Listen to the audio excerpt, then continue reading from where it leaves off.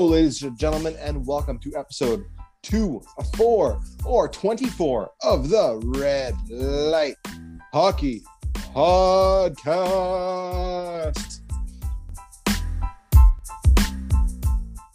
And we're joined today with the hosts, the good old team. We got Chad, we got myself, Liam, we got Big Money Paul, or P Daddy, whatever you want to call him. How is everybody doing today? And also, I just want to say one thing, Chad. Mm-hmm. You are fitting the definition of Chad perfectly by the fact that you go with the cutoff and the fact that you go to the gym so much. Mm-hmm. I know we're an audio only, so nobody can see this really, but Chad, today you are a Chad for sure. I mean, but you want to see it's a 2008 Stanley Cup playoffs. The names on the back of this: Thomas Pilhall. You should see some of the names on the back of this shirt if you want to talk about old guys. How is everybody doing today? How you doing, Paul? It's been 2 weeks now. For our listeners, we're sorry it's been 2 weeks. I was doing stuff for my employer, so I couldn't do anything. So I couldn't edit and post a podcast. I apologize. But yeah, no. How you doing, Paul? How you doing? I am good. Pretty good. How are you two doing? Chad, how you doing? I'm fantastic. You know, it's my favorite time in sports all the time because I don't really like football. So right now it's basketball's mid-season, hockey's mid-season. Usually hockey's closer to the end of the season, but and baseball just started today. Like my team, the San Francisco Giants, just had their first spring training game. So it's a good time to be a sports fan. So I'm excited. I agree. We can all agree that the best team in baseball is the Yankees. I mean, no. There's no arguing about it. As a Yankees the fan. Habs fan says that they just try and hold on to old success. It's just you don't have the relevance you once had. As the Yankees fan, I have to admit that the Yankees are the best team in baseball. By what metric? Not by wins and losses. By history. Yeah, but I mean, history. What have you done for me lately? They haven't been good in 10 years. Hey, sounds like the Habs. Does. No, the Yankees will be good. The two best teams in the league though are in the NL West, so we'll see how it goes because the Dodgers and the Padres are by far the best team in baseball. I think the Yankees will be one of the best teams in the AL. Yeah, but their best players get hurt every year, and I hate to use injuries like that, but until I see Giancarlo Stanton and Aaron Judge playing a full season, they're not going to be good. That's they're true. Just not. You know who I miss? Who I miss watching play in baseball is Rivera.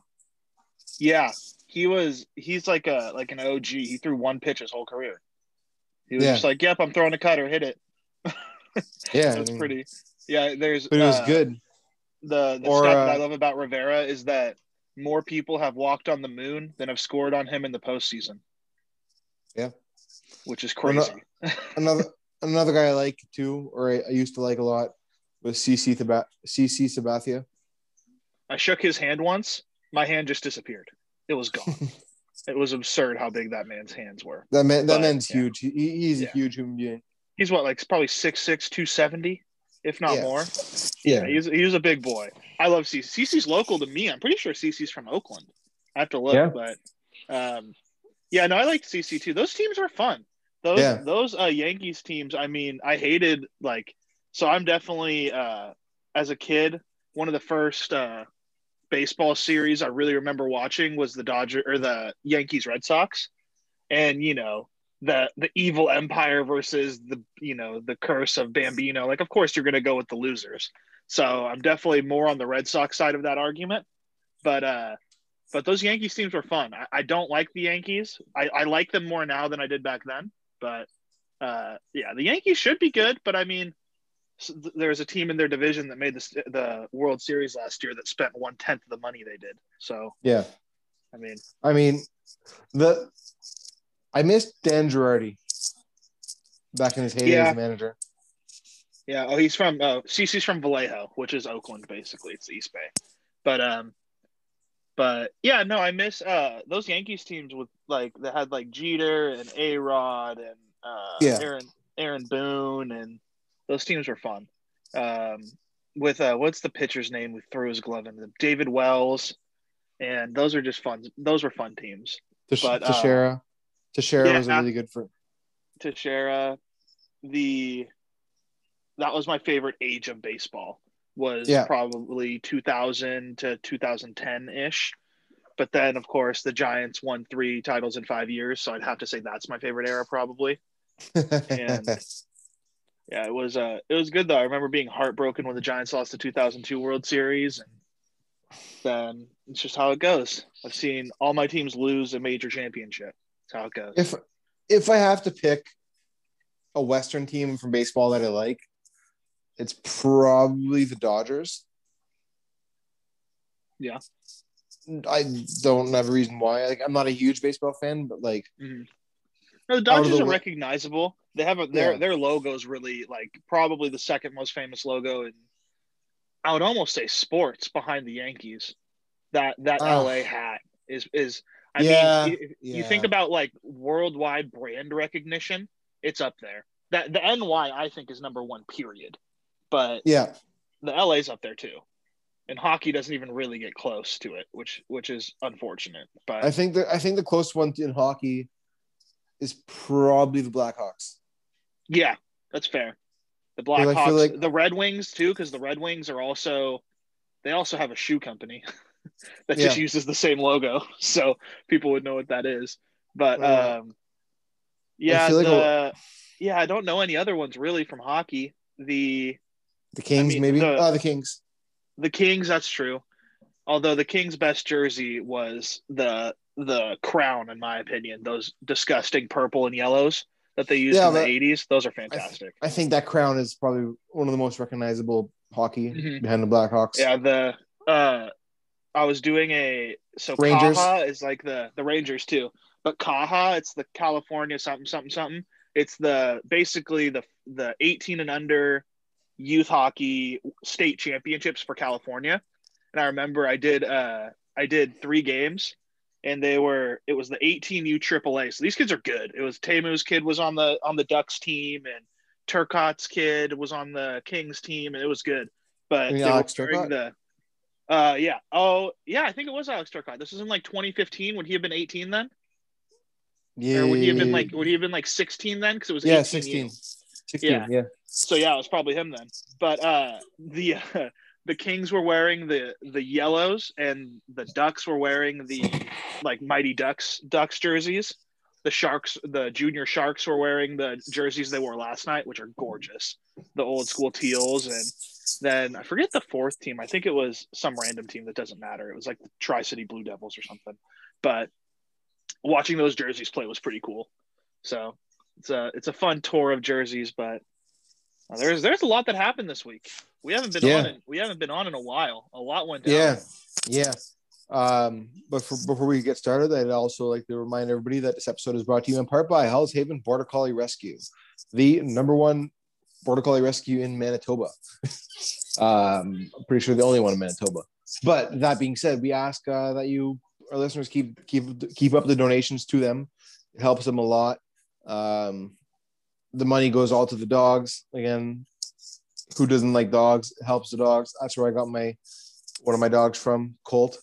He's a sweetheart, and these tired times they haven't been able to do their normal charity fundraisers and stuff like that. So any donation is appreciated for them. You can email them via PayPal or e-transfer for the Canadian listeners. Again, Hell's Haven Border Collie Rescue. We will leave the link or the email in the description of this episode. Thank you again for that, and all the donations do help tremendously. And now, let's get into this week in hockey news. Where do you want to start? Where do we want to start? We haven't talked about Julien, have we? No, we haven't talked about Julien. We want to get into that right away? Yeah, I mean, he got fired for no reason, so that was fun. Claude Julien got fired for losing. For having a bad 2 weeks. It wasn't only this year, though. It's been years prior. It's been a culmination of things. Like, if you look at last year, it's been every year it seems to be the same thing. Like he you look at last year where they wouldn't have made the playoffs, and then this year when they're doing good, and then they fire him. Right. He was already on a short leash. I think it was already known that this year, if they started losing, he'd get fired. The owner already said that. I don't get it. I don't know if this team was playing out of their skull with Julien, it doesn't make sense that now they've had, and we talked about this. I don't know if the which interview is getting played this week, but it'll be the one with the Leafs fans. With okay, Matt. So yeah, we covered a little bit more in depth there, but they came back to earth. They're like a pretty well above average team that was playing like the best team in the league, and they weren't. And they came back down to earth. That's what I think happened. They had a skid, but it's the age old, like, if everyone's having career years at the same time, you can win a cup with not that great of a team, right? If everybody's playing super well, that's what was happening. They were getting it from all three phases, and they came back down to earth. I think Julien's a scapegoat. I think that the move isn't a bad move, but not for the reason that it was done. I don't think the move's going to change anything except for the morale in the room. I don't think that he was a bad coach. He'll get a job somewhere and be successful, I'm sure. I agree with that. I think there's more to it. Like, he's been in Montreal for a long time, and the thing with coaching is you are hired to be fired. How long has he been in Montreal? I believe he came over in 2012, 2013. Okay, so a while. That is a while. Yeah, like or it's got to be close to the longest tenured in the league. I think John Cooper has it, but yeah, that's got to be pretty close. I'm gonna pull it up real quick on Google just to verify, to make sure I'm not saying random things. Yeah, it's you got to think now though that because what they've changed and what hasn't worked in there, you got to think that Bergevin's on the hot seat now. Oh, for sure. Oh, for sure he is. For sure. I'm surprised he's lasted as long as he has, honestly. Well, firing a GM in the middle of the season you can't do anything. No. It's such a bad move. You have to fire a GM before a draft, because firing him, you have to fire him like the day the season ends, because if you fire him in the middle of the season, what's a new GM going to do? Come in and look at your team and be like, great. Well, I can't move anybody. So I think what this is Bergevin realizes he's on the hot seat, because at the end of the day, the GM fires the coach, right? So Bergevin realizes he's on the hot seat for what's going on right now. So I think this is kind of his last attempt to, like, maybe keep the team into relevance so he doesn't get fired. I think he's trying to keep his job as well. This move is just him saying, look, I did a thing. Can I have a few more weeks? Like, he's not getting fired in the regular season. Like, that's for sure. So if he gets fired, it'll be in the off season. Do you think it's cup or bust? Do you think if he makes it to the second round and you guys lose, he's going to get fired? No, I think it's playoffs or bust. Yeah, I mean, I don't know. The question too, I was reading when Julien, I don't know where I read this. It was on somewhere though, that they were thinking about, like, there was rumors he was going to get fired for the last couple weeks. And then when he finally did get fired, I found an article about, like, all the coaches that could possibly take over for him. And the coach who did take over for him, Ducharme? Is that how you pronounce his name? Ducharme. Is he French? Yeah, he's French. Every single person on that list was French. Is that like a thing? Can you not hire a non-French coach in Montreal? Yes, basically. They like having the French coaches. No. Yes, it is. They like having the French coaches so that they can speak bilingual to the media. Paul. I mean, if that's the reason, that's not a bad reason. But what's your take on it? I will explain. They like bilingual people. Paul, let me explain this, please. Until the 90s, Montreal didn't only hire French coaches. It's just a new trend since the 90s. In all the years they started winning all the cups, they had English coaches. It's just recently, since the big separatism movement in Quebec that happened in the 90s, they were hiring a bunch of French coaches to appease the people, mainly the media, to kind of not have angered people. They're going away from that now.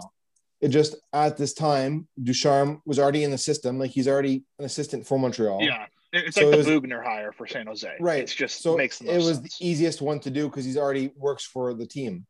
Now, if Ducharme does not do good this year, the most rumored coach to get the job is Gerard Gallant, who does not speak French.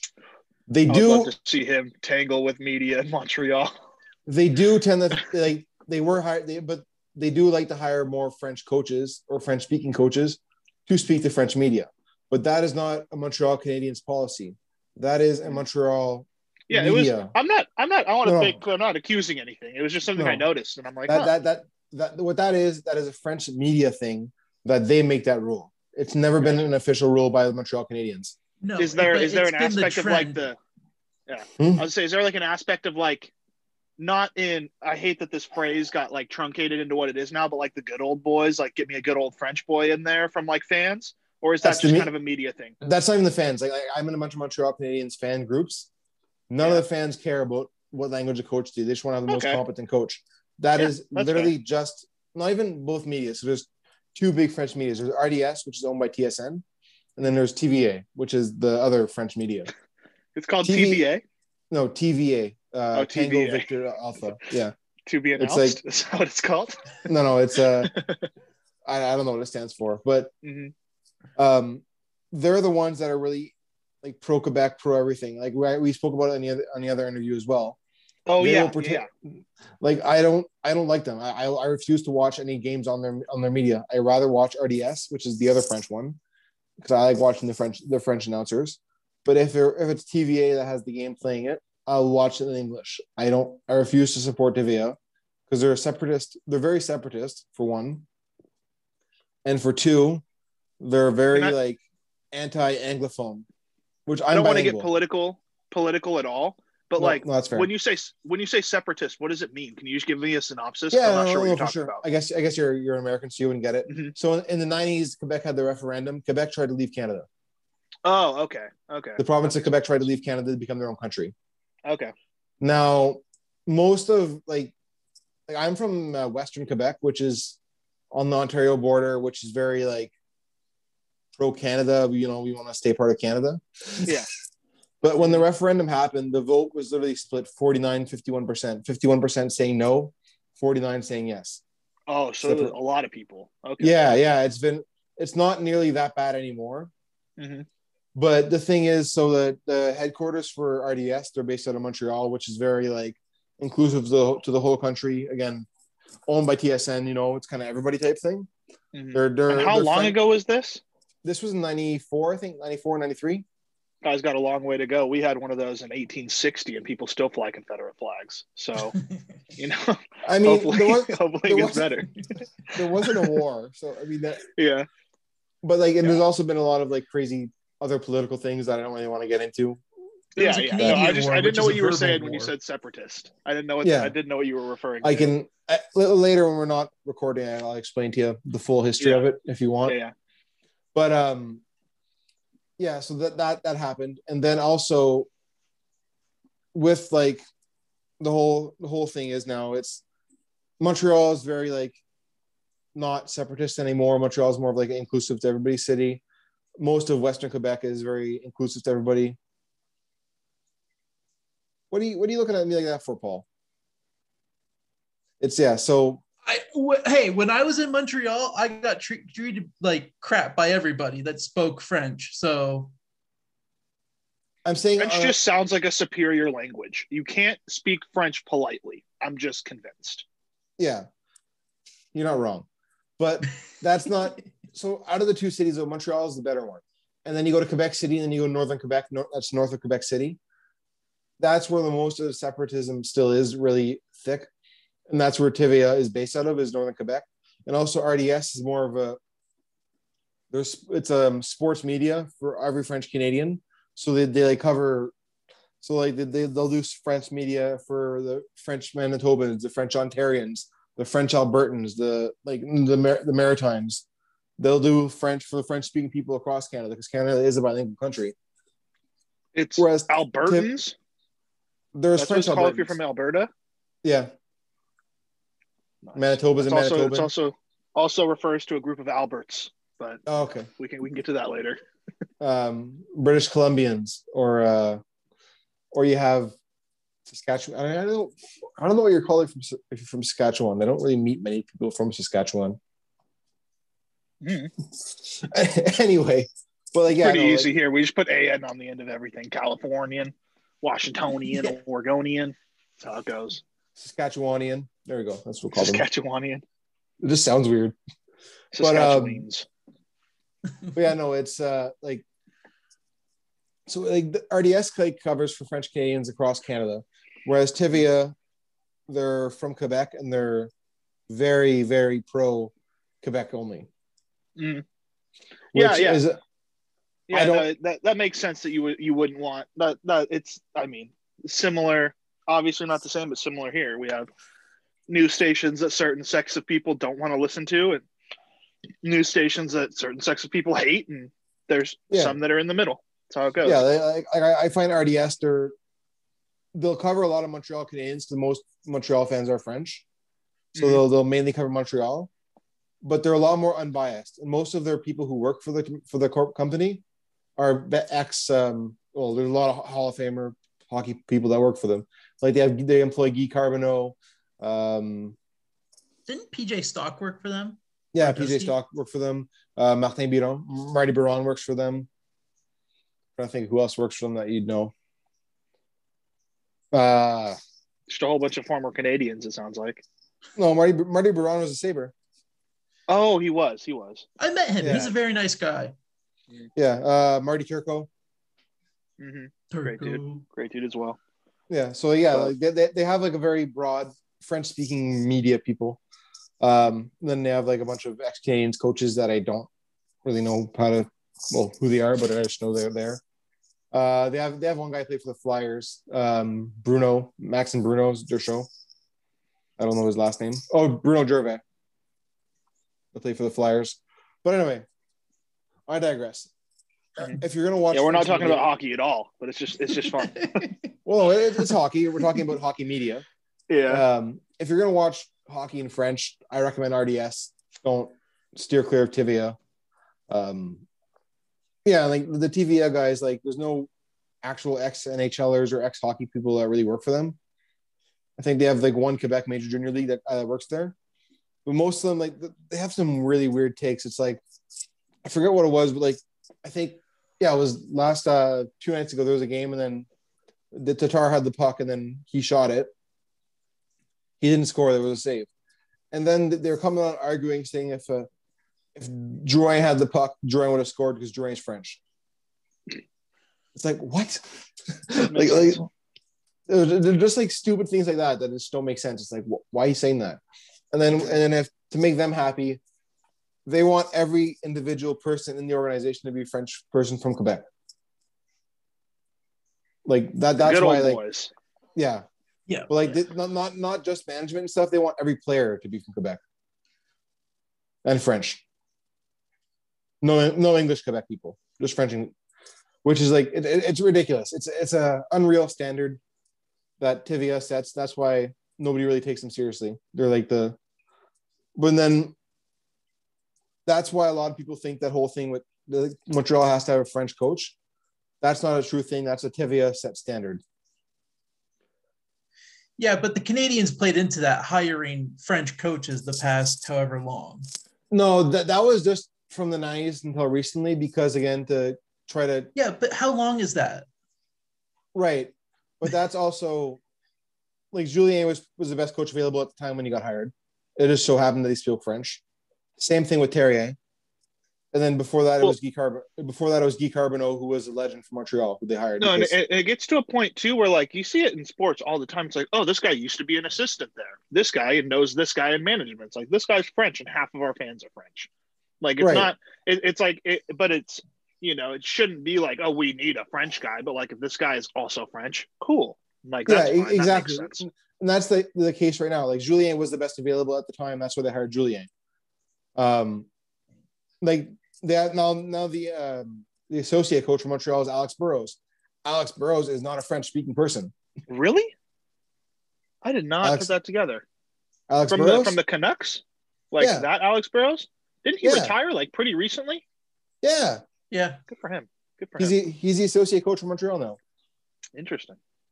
So like he's not French, and like let's say Ducharme gets fired and they want to just promote Burrows. Well, they have an English coach. Wild if he went from playing. I mean, he had to have played in like 2018, right? Like he played pretty recently. He retired in 17, I think. Yeah. 17. So could you imagine? 2 years after, to 3 years post career, he's coaching Montreal. That would be pretty crazy. Like that's my point. Like, yes, it's the stereotype, whatever, but he's not. It's not like the rule. It just happens to be the coincidence as of recently. So before Guy Carbonneau, there was an English coach. It was Guy Carbonneau, the first French coach of many in recent history. Mm-hmm. Carbonneau got hired because, well, he's a legend in Montreal. Mm-hmm. Yeah, that's a no-brainer. If Patrick Marleau wanted to coach the Sharks, you would get overwhelming fan support. You'd have to hire him. And then he got fired because he wasn't a good coach, kind of like Gretzky. Yeah, but it'll be interesting to see. I really want them to hire Gerard Gallant just for the sake of hockey Twitter, just because that would be so much fun if Gerard Gallant was there. Honestly, I don't think that'll happen. Yeah, I don't know him. I wonder if Babcock will ever get anywhere again. Where's he right now? He's coaching. He's with University of Saskatchewan. Yeah, no, he's with some university. I don't know if it's Saskatchewan. Is it? I don't. Yeah, University of Saskatchewan. Because I know he was at NBC and he was awful. Yeah. Yeah, and and then it'll be interesting to see if he ever gets a job. I don't think he will. That's a tough sell. And also since Julien's been fired, there's been some. Not to the extreme level of Babcock, but some stories of Babcock. I mean, of Julien coming out in that Babcock-esque. Where do you guys come down on that? Like, of course, like what happened with, is it Franzen from Detroit? Like the mind games and the mental. Like, of course, that's not okay. And like Babcock's just, for lack of a better term, he's just a dick. Like, how are you gonna like not play Spezza in Ottawa and like stuff like that? Where it's just like, dude, where do you get off? But like. The mental aspect for anyone who's ever been on a team, and I never played hockey at a competitive level, but I know that I've played a lot of other sports at competitive levels, and like that's kind of normal, is it not? Isn't that part of it? Like part of it is the mental warfare, and that's like part of like they're trying to make you stronger. I think that mentality is kind of old school, so it's like the whole if I'm a dick to everybody, then maybe the whole team will rally against me to play good to prove me wrong. Yeah, but and then there's other coaches who. Like, I don't know. I like both coaches. I think as a developmental level, so like in juniors, that kind of coach is really good. Even AHL. Once you're in the National Hockey League, I don't think that kind of coaching works as much because you're at the top level. So I think at the top level, what you need is more of a coach who listen to you, and you can have conversations, like a two-way conversation with that coach about, okay, here's what I think, coach. What do you think? Okay, here's what we need to work on, right? Yeah. I think that's what assistant coaches are for now.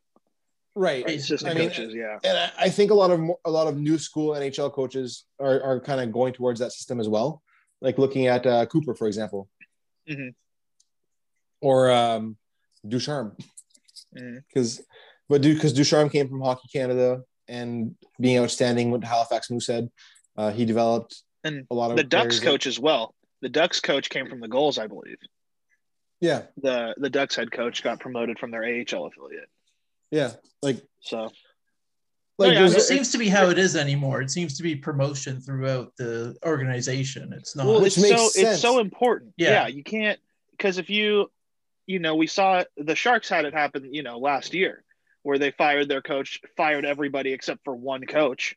And then the easiest thing to do was bring up the entire AHL coaching staff, and that's what they did. Yeah. Because it's the same system. Yeah, and then you can develop your coach to how you want it to be. Mm-hmm. Plus, the coach already has a connection with the players that have been there before. Yeah, like look at Boston right now. All the young players they got, and they brought up Bruce Cassidy a couple of years ago, and they're talking about how that he's coached most of these guys already. So yeah, I like Bruce Cassidy. He's good. Mm-hmm. Yeah, I don't hate him. Bugner, I like Bugner in San Jose too. He's got nothing to work with, and we're playing a lot better than we are. So I'm not too concerned with it. He has a funny name. That's all I'll say about him. Yeah, Bugner. Who is the guy in Dallas? Rick Bowness. I like him. Yeah. And Bugner too. Have you ever looked at his record? Like he had the best record of any coach in Florida history, I'm pretty sure, and he got fired after like 2 seasons. Well, it's like Gallant. It's like what do you? Everywhere that guy's been, he's been fired after a year and a half for whatever reason. Gallant is one of my favorite coaches in the NHL. Just he's not a coach anymore, but just because he's so electric in interviews. And from like a media perspective, I love those kind of coaches who just let it fly because it makes my job super easy. because certain coaches, you got to go into an interview and you prep 15 questions for a 20-minute interview. Someone like him, I've never spoken to him, but I'd prep 5. Like I would prep 5 good questions and just be like, all right, let him run. Like let him say what he wants to say.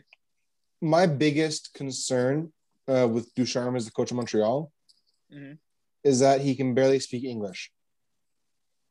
Oh, that is an issue. Like he can't speak English at all? Well, he tries, not for lack of effort, but like his English is very bad. Is that better or worse than if they didn't speak French at all? Worse, because then you can't talk to your players. That's true. Like most players are English, right? Like yes, there's some French players on the team, like they know Drouin. Other than that, though, it's like most of your guys are English or Russian or like you know what I mean. Like English is like the universal language that everybody speaks. That's why I think it's. Yeah, we'll see. It'll be interesting to see what happens with that job and what happens with the Habs, because the Habs are still talented. Yeah, I mean, Carey Price. So like last night they played outstanding. Like they lost 2-1 in overtime to Winnipeg, but they should have won that game. But Winnipeg's goalie stole the game. Hellebuck stole that game. Is Winnipeg the surprise of the North? Do you think? No, I didn't think they would be this good. Really? Like they're always a good. Ever since Winnipeg's came to Winnipeg from Atlanta, they've been relatively competitive. Yeah, and then I guess with Hellebuck, it puts them right. Yeah, the past 3-4 years they've been like pretty competitive they to made the point of conference contenders. Finals, I believe, didn't they? Yeah, they like their weakest links to defense, which kills them in the playoffs. But like they have outstanding goaltending, which is ironic because when they came from Atlanta, their biggest strength was defense. That trade looks great for them too. Like it doesn't look great. Might be an overstatement, but Pierre-Luc Dubois looks good. Yeah. And then did Roslovic go there, or did he go to Columbus? He went to Columbus. He went to Columbus, back but no. Yeah. But the thing is with Roslovic, he wasn't going to sign in Winnipeg anyway. Yeah. Like he was an RFA holding out, so it's like they basically got him for a third, and then he signed in Columbus. He's from Columbus, so that's whatever. And he's killing it there. I think that trade's a wash. Oh, I don't at all. No. I think Laine is a top 5 goal scorer in the league, but he's not. He's not a complete player. He's Jonathan Cheechoo, just with a better shot and more longevity. He doesn't do anything else. But they also got Roslovic, who's like a great two-way player. Roslovic is good. Roslovic is good, but if you're telling me, can I have 2 guys that I don't know what Roslovic's going to get paid, but Laine's cap is what, 8? Does he get 7.5? What does he get a year? I don't know off top. But the 2 of them are going to be more than Dubois. Oh yeah, you're taking some. Yeah, they retained it. Oh, did they? Oh, okay. Yeah, I don't know. You're giving me Dubois, who's probably 70% of the score, if that. Like he's not as good of a goal scorer, but wins a lot of battles in the corners. He's a good player. He's never big. Have to worry about him. Yeah, he is big. He can hit, which for some reason in my head, the French kids, I never think of them as big hitters, and that could just be me being like used to so many like really finesse guys, because like I grew up with like Vincent Donfus and like guys like that as like the French guys I knew who were like, he's not going to hit me, buddy. It's like Maurice Richard. I'm really old now, but like if you ever look at him, he was a very big goal scorer, right? Like he's the first player to ever score 50 goals in 50 games. He did a lot of cool things like that. And everybody thought he was really weak, but he was actually one of the toughest players in the league. It just, for him, at the time, the league had a lot of, I guess, racism, but not really racism. I don't know what you'd call it, anti-Frenchism. Mm-hmm. Yeah, I mean, like the league was really against French people at the time. So like, was it like if you watched his movie, there was an instant where like he literally got 2-hand slashed in the back of the head. The ref didn't call it, so he turned around and like 2-handed the guy who hit him in the back of the head to the guy's face, and then he got suspended for indefinitely. And then Montreal had a riot. Yeah, Montreal had a riot.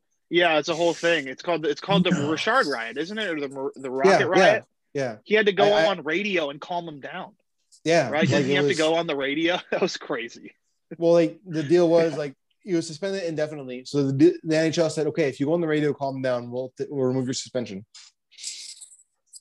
Like I honestly, if you ever do want to watch a really good hockey movie and learn some hockey history, I really recommend watching The Rocket, that movie about Maurice Richard.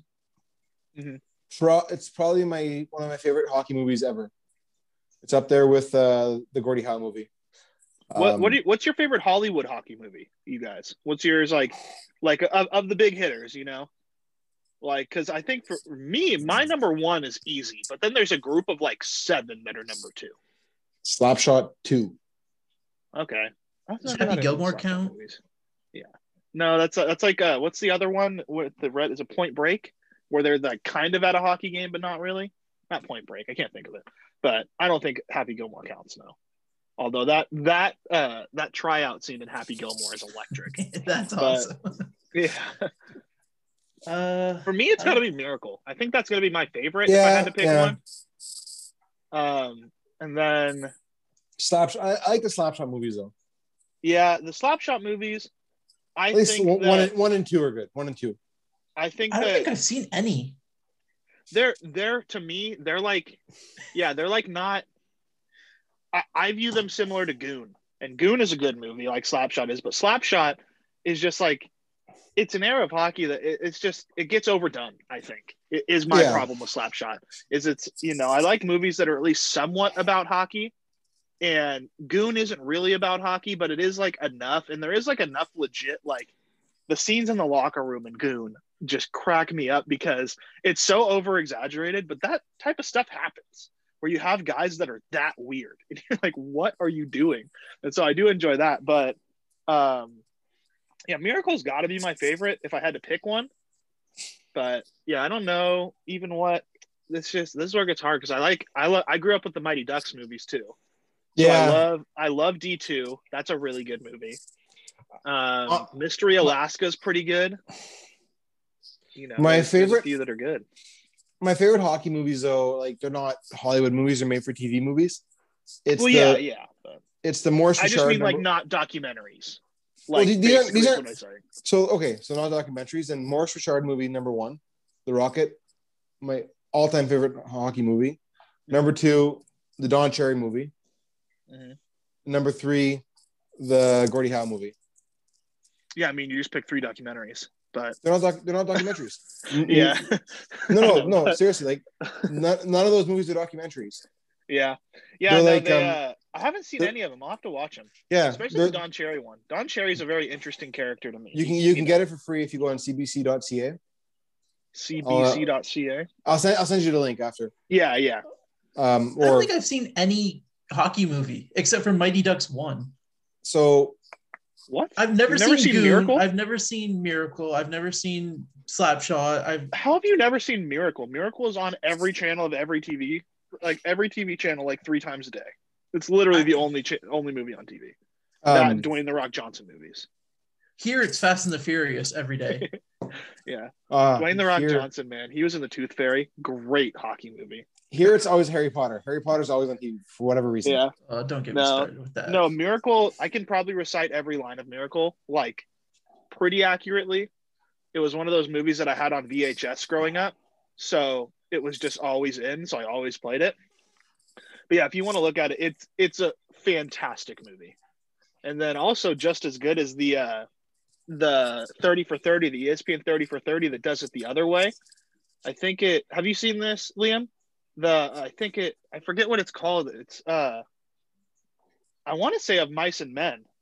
Or it's some play on that, but it's the same exact story of the 1980 Dream or Miracle on Ice, but it's from the Russian side. So they interview all the former Soviet athletes. And like, you want to talk about, man, these guys might have been playing hockey, but they had the worst life. Like they were getting up at 4 a.m. and they said that they trained 348 days a year.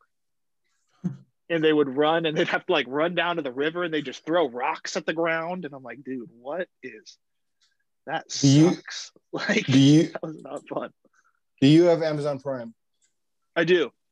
Then you can watch the Don Cherry movie on Amazon Prime. All right, I'll watch that. I'll probably watch it today. Or no, I won't. There's a Barracuda game later, so I'll watch it soon. But yeah, no, it's a great movie. Like, it's not a documentary. That's what I'm saying. I'll watch it. There's a lot of those that are like focused on one person, like a biopic, but it's not a documentary. So I know what you're talking about. Like the Richard movie, the Gordie Howe movie, and the Cherry movie, they're not documentaries. There's like 1,000 movies on OJ that are like that. They're like documentaries, but they're made for TV. It's like John Travolta's in it. Yeah, like the Don Cherry movie. The guy who plays Don Cherry is Jared Keeso. Oh yeah. Yeah, you ever watched Letterkenny? Yeah, I haven't. Letterkenny's a show I need to watch. I've seen a lot of clips of it, but I haven't watched it. So you know Wayne, like the guy who's always wearing the collar like this, holding up like the main character from Letterkenny. That's who plays Don Cherry in the Don Cherry movie. Okay. Yeah. Yeah, we were talking about this interview. There's going to be some regurgitation between this and the interview, just for everyone listening at home. But I think we need to talk now about the Sharks because they had a pretty fun game last night. Before we do that, let's send it over to our interview. All right, we'll send over to the interview right now. So, folks, this is Matt from Twigs and Twine podcast. Leafs fan, heavy on the Leafs talk. Hope you all enjoy it. I hate the Leafs, but he was somewhat knowledgeable. He was knowledgeable about the Leafs. So, I mean, you can't say we don't talk about the Leafs. We brought a guy on just for you Leafs fans to listen to us talk about the Leafs. But why would you listen to us if you're a Leafs fan? Because you can listen to Leafs news on every friggin' media thing in Canada. Enjoy. Hello, ladies and gentlemen, and this is a special Red Light Hockey podcast interview. We have our guest today, Matthew. I don't know how to pronounce your last name, so I'm not even going to try. I'm sorry. But he is from the Twigs Matthew Agrippa. Matthew Agrippa from the Twigs and Twine podcast. How you doing, sir? And welcome to the Red Light Hockey podcast. I'm doing great, guys. Thank you so much for having me on. It's a pleasure. Not a problem at all. It is our pleasure. And obviously, you're based out of Toronto, so you're more of a Leafs fan. Yes, so for our listeners who are from Canada and are used to TSN always talking Toronto, you can fast forward through this. I'm kidding. Don't fast forward. Obviously, this is the full interview. But so obviously, this will be a little more Leafs heavy. As much as that hurts me as a Habs fan. And I'm sure Chad wants to talk about Thornton and Marleau because he is San Jose guy. So that makes sense. But first things first, big news happened this week. Claude Julien got fired. What's your take on this firing? Do you think it was a good firing, bad firing? As somebody who's not a Habs fan from the outside looking in, what are your thoughts on it? My personal thoughts on it is I expected it like – honestly, to be honest, I expected Bergevin before Julien. And who's the other one? It was Kirk Muller, the assistant coach? Yeah, the special teams and assistant coach. Yes. I expected it to be more Bergevin before Julien getting fired, but I do understand the firing. They've been going down a bit of a spiral after challenging Toronto, my beloved Leafs, for first place in the North Division since the beginning of the year. They've gone on a downward trajectory. I'm not 100% sure what their last few games have been. I know they've been sub 500 in the past few games by a long shot, but don't quote me on that. Again, not a Habs fan. I try to know as little, or I try to focus as little on the Habs as possible. But I get it. Hiring Dominic Ducharme as promoting Dominic Ducharme as the interim head coach from his assistant position, I like that. I'm not 100% sure. Is this his first head coaching gig in? Yes, it's his first NHL gig. He was in the QMJHL before as a head coach for Halifax. Out of the seven years he coached there, the most he lost in the season was I think 15 games in one season.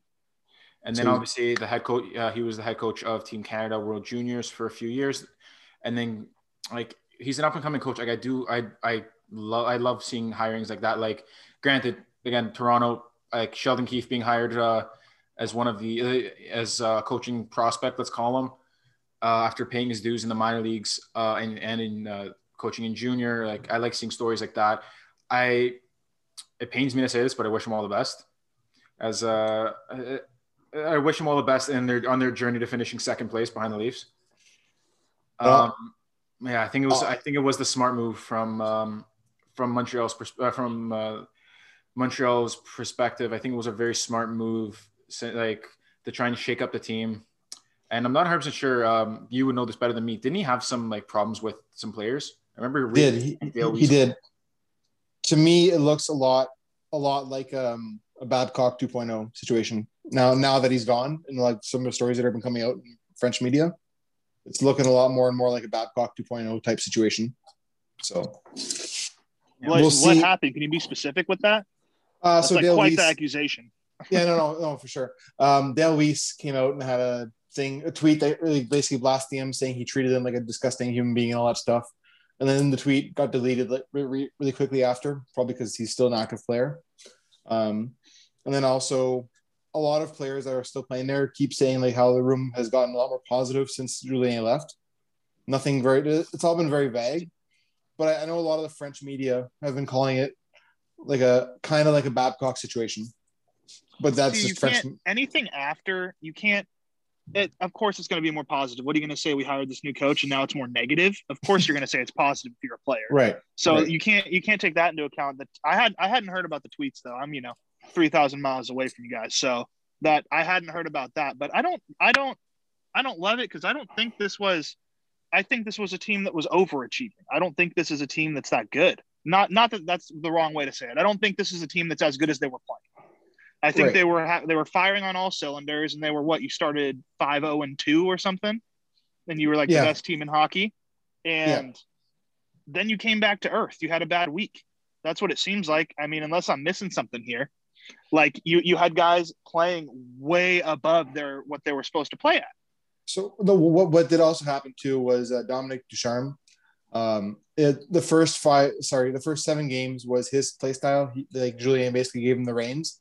And then they lost that game against Toronto to make them 5-1-2, which then Julien brought back in his defensive style, which is when they started losing a bunch. And then that's why I think the firing happened. So basically it was Ducharme's style of offensive running gun, or not a running gun, but like more of a forecheck heavy offensive game. And then Julien is more of a trap style team, and then that hasn't been working. But I think that's also another reason. His system just wasn't working anymore with the way the league is playing nowadays. Now I'm gonna ask you guys a question. Do you think he finds another job in the NHL? If so, how soon? I think he does. I think by the end of the year, he's 62. Okay. I think by the end of the year, he ends up in Detroit. Really? I mean, from what I've seen on hockey Twitter, Detroit fans want him for some reason. Because he's won a Stanley Cup. What do you mean for some reason? He's an accomplished coach. Yeah, that's fair. But Babcock also won a cup, right? Yeah, Babcock won a few cups, actually. Yeah, yeah. But I could see him going to Detroit just simply for the fact that their current coach is not done very good. Mm-hmm. Not that they have a bad team. Well, they have a terrible team, but I feel like with a better coach, they could be a little bit better than what they actually are. I don't know. I'm gonna have to disagree with you on that. Excuse me. I don't just looking at Detroit's team makeup, they don't have the pieces in place to actually do anything with it, to make a run with it, or even just to go and get and to even make the playoffs. I'm not sure what position. I'm assuming they're in last place right now in the division. I'm just gonna quickly check. Yeah, last place by only 1 point. They're 1 point back of sixth. So they're still terrible, but I feel like they'd be a little bit better with a different coach. At least that's my opinion. You want to be better. No, I think you want to fail, get those top 3 picks. that is fair. And Detroit's in a good place, in terms of where you want to be. Because if you watch the World Juniors this year, it seemed like every team had 3 guys on the first 2 lines that were from Detroit. All of Team Sweden was from Detroit. It seemed like, they have some pieces coming up that you need a lot of them to hit, but they're not more than a few years away, I don't think. I mean, we'll see. I do think they need a new coach. I don't know if Julien, it might be true that the style's just dying and he might not get another job. I still think that trap style works the best if you have the right personnel, but we'll see. We'll see. In terms of if he's going to get a job before the end of this year, I'd say no way. but who knows? Yeah. Maybe Gerard Gallant gets hired way before him. Yeah, Gallant. Or someone to coach Seattle. Yeah, maybe he becomes an assistant. Who knows? Yeah. Isn't Gallant going to Seattle? Yeah. Is that confirmed or is that a? It's a rumor. It's not confirmed yet. I don't think. Did you hear the rumor that Seattle is looking over Rod Brind'Amour as the to see how he's doing as the coach, to see if he ends up getting let go, he goes and reunites with Ron Francis in Seattle? I've heard that rumor too, because I think the owner in Carolina doesn't like to do like a long-term contract. He just likes to do 1-year contracts and renew every year. Doesn't like to pay. Mm-hmm. So that could bite them in the butt. Yeah. And now going to the Leafs, just came out that Matthews won't be playing tonight. What's your thought on the whole Matthews wrist thing? The Leafs are playing Edmonton tonight. They're getting back a bunch. They're getting back everybody apart from Freddie and Matthews. You're going to see Campbell's going to be playing his first game in over a month tonight. I think you're better off resting him, because you got I think it's 5 games in 8 days after starting with tonight's game. So I think you're better off just resting him, letting him rehab for a couple days, because I know they play today and then they don't play till Monday again against the Oilers. So maybe give him that time. Give him yesterday. Obviously he didn't skate. Today he's not skating. Give him tomorrow off as well. Give him just that time to rehab the injury that he has. It's they say day to day. It shouldn't be. It should just be a day-to-day situation, not like, oh my God, who was that? That player where they said day to day, but the coach said he's going to be day to day for a long time. Armia with his concussion. Erik Karlsson. I'm not 100% sure who that is. But yeah, there was that one coach that said like this player got hurt, he's going to be day to day for a long time. So I don't think it's going to be one of those situations, because granted, like I don't know if you put a player on LTI on the injured reserve, he's gone for 28 days minimum. Right. So I don't think Toronto wants to do that with Matthews, who's on a tear this year. Yes, we can't not talk about that. Now you're a Leafs fan. Are you one of the Leafs fans that think he's better than McDavid, or are you kind of realistic and be like McDavid's the best player right now, skill wise? I'm a Leaf fan. I'm not like that kind of Leaf fan. Okay. McDavid he's a generational talent. I'd say Austin is a top 5 player in this league. I would go McDavid, not going to put this in order, because I'm not trying to get absolutely just barked at on hockey Twitter tonight. But my top 5 players that I have to say would be Crosby, McDavid, Austin, and then Draisaitl and what's his name? McKinnon, yeah. With Hedman as a very, very close 6. Yeah, that's fair. I mean, not in order for those listening. That's not my positioning in order. I mean, it's still better than our other co-host who's not here to defend himself. But what was he arguing about, Paul? Chad. But he was arguing. What was Paul arguing about? He was arguing that if you had a 31-team draft in the NHL, that Sidney Crosby would be the first pick. And we were there's no shot. There's just no way that would happen. You'd pick 5 guys before you picked Crosby, in my opinion. But that's my opinion. And he was trying to argue that McDavid wasn't the best player in the league. Okay. I'm going to have to, Chad, I'm going to have to disagree with you there, because I do not, like I mentioned, Crosby's a top 5 player in this league. Top 3. No, that's such blasphemy. If you ask, so it depends on what you're talking about. If you're talking about one season, like you want one guy, sure. Right? If you're talking like the beginning of this season, you can pick one guy for this season and this season only. You pick Crosby, and that's fair. And I get that. But if you're talking about, I want this guy for even say 5 years, right? 5 years, you're going to want 3 or 4 guys ahead of Crosby, at least. You're going to want Draisaitl, you're going to want McDavid, you're going to want McKinnon, you're probably going to want Hedman. Like, not to mention young guys that you think are going to turn into something. Gabriel Kaprizov is going to take this league over, but that's a whole nother story we can get into. He's in fantasy right now. Yeah, but saying that, I get hanging on to, it's a difference because you're hanging on to the old idea of Sidney Crosby. And I watched Sidney Crosby beat my team in the only Stanley Cup they ever went to. And Sidney Crosby, it's, you know, someone who my entire hockey life has been the best player in the game pretty much. And he's trying to hold on to that mantle, and he's doing a good job, and he's still up there. But, I mean, he's not the, you know, he's no longer the best player in the world. And I think people are having a hard time accepting that. And I think that there are 3 or 4 guys that are objectively better than him. And that's just how it goes. I'm not disagreeing with you on the fact that he's not the best player in the world at this moment. But when I at least this is my perspective, when I talk top 5 players in the league, I'm talking top 5 players in the league on a 1-season basis, because you can't predict like 5 years down the road. Because you could say for example, okay, top 5 players in the league 5 years down the road, McDavid's going to be up there. What if he has a career-ending injury?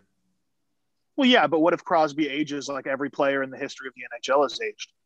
You know, that's for certain that his game is going to decline sometime in the next 5 or 6 years. I'm not disagreeing with you on that, but I do also, I'm the type of guy that also likes to put emphasis on intangibles, like this guy. Yeah, the hockey IQ and all that. That makes guys around him better. He's that lead. He's that true leader that I think teams would kill to have. I think Crosby has a lot higher hockey IQ than McDavid. I will say that. Yeah, no, absolutely. That's one thing that I will say. McDavid, he's good. He's amazing, but I don't think there's a player that matches Crosby's hockey IQ in the league at this moment. I can think of maybe McKinnon as a very distant second, but even then, like I can't think of anybody who's that intelligent hockey IQ wise. Well, McKinnon's just got the title, unless I'm crazy, of the best two-way center or two-way forward in the league in terms of what he gives you on both ends. I mean, there's definitely better defensive centers, but no one that's better that's also giving you that offense. Yeah, but also if you think about it, sorry to interrupt, but if you think about it, McDavid's Crosby's protege. Yeah, they're from the same town. They grew up. They train together every summer, like every off season, because the off season this year was in the fall. Yeah. Can't say every summer anymore. Mm-hmm. But he's Crosby's protege. He's going to be the guy that, like, I feel like once Crosby retires, obviously since McDavid's still going to be in the league when Crosby's gone, Crosby's going to turn into is going to turn into the Adam Oates for McKinnon. Like, you know, Adam Oates, he's still like, he's a consultant with players now, like still teaching them like in the off season, like trying to help them, coach them, help them out in the off season. I think Crosby's still going to continue to be that way for McKinnon. Now, because of Crosby's really like hockey IQ and how smart he is around the game, do you think he can ever become a coach, or do you think he's like kind of like Gretzky, he's too good to be a coach? It's too cerebral. I don't think he's one of the guys that has always seemed like a lead by example type, right? Like do as I do, and he doesn't strike me as a coach. He doesn't strike me, because a lot of the times coaches are pretty outspoken and they can speak the game very well. And Crosby, from everything I've heard, obviously I've never met the guy, but from everything I've heard and seen and watched, it seems like he's more of a he's more of like a take, but I don't see him being a coach. That's just me. Like again, I'm a believer in the best players can't coach. Like it's kind of a cliche thing to say, but like though, like you guys know the concept, like the idea of those who can't do teach. Mm-hmm. Which is why like you see like these guys that are like, granted they're still amazing hockey players, they still made it to the pros, but you see guys that didn't carve out the greatest careers for themselves becoming coaches. Like I've seen so many coaches nowadays who are like, they played a couple years in the show, played 10, even guys that play like journeyman minor league careers. Like guys like Sheldon Keefe, Travis Green, like they played, but they weren't top tier talent. Alex Burrows in Montreal now. I forgot that I forgot about that. Yeah, well, Gallagher is going to turn into even more of a prick now. Brendan Gallagher, perfect. Alex Burrows, have fun with that. Top tier players have only ever been top tier players. I think that's why, because you have a journeyman, he's got to fight to keep his career going. So he's got to play 11 different roles to make a team. Where Sidney Crosby's been line one center every team he's ever been on. right? Yeah. So it's not a bad thing. It doesn't mean he doesn't know the game, because he does. We know that, but that's why I think is because there's not a lot of versatility to what he's had to do to stay on a team.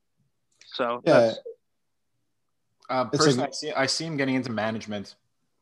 Yeah. He'll be a director of hockey ops type thing. Follow the Marty Brodeur route, and then from playing Hall of Fame career to special assistant to the general manager to assistant GM, and then eventually going and becoming the GM. Yeah, kind of like Steve Yzerman. Steve Yzerman as well. Yeah. He's also, I mean, when it's all said and done, he's probably going to be a top 5 player of all time if he's not already. Right? Like his accolades are just going to speak for himself. Exactly. I'd say that he is. At this moment, I would say that Crosby is a top 5 player of all time. Yeah.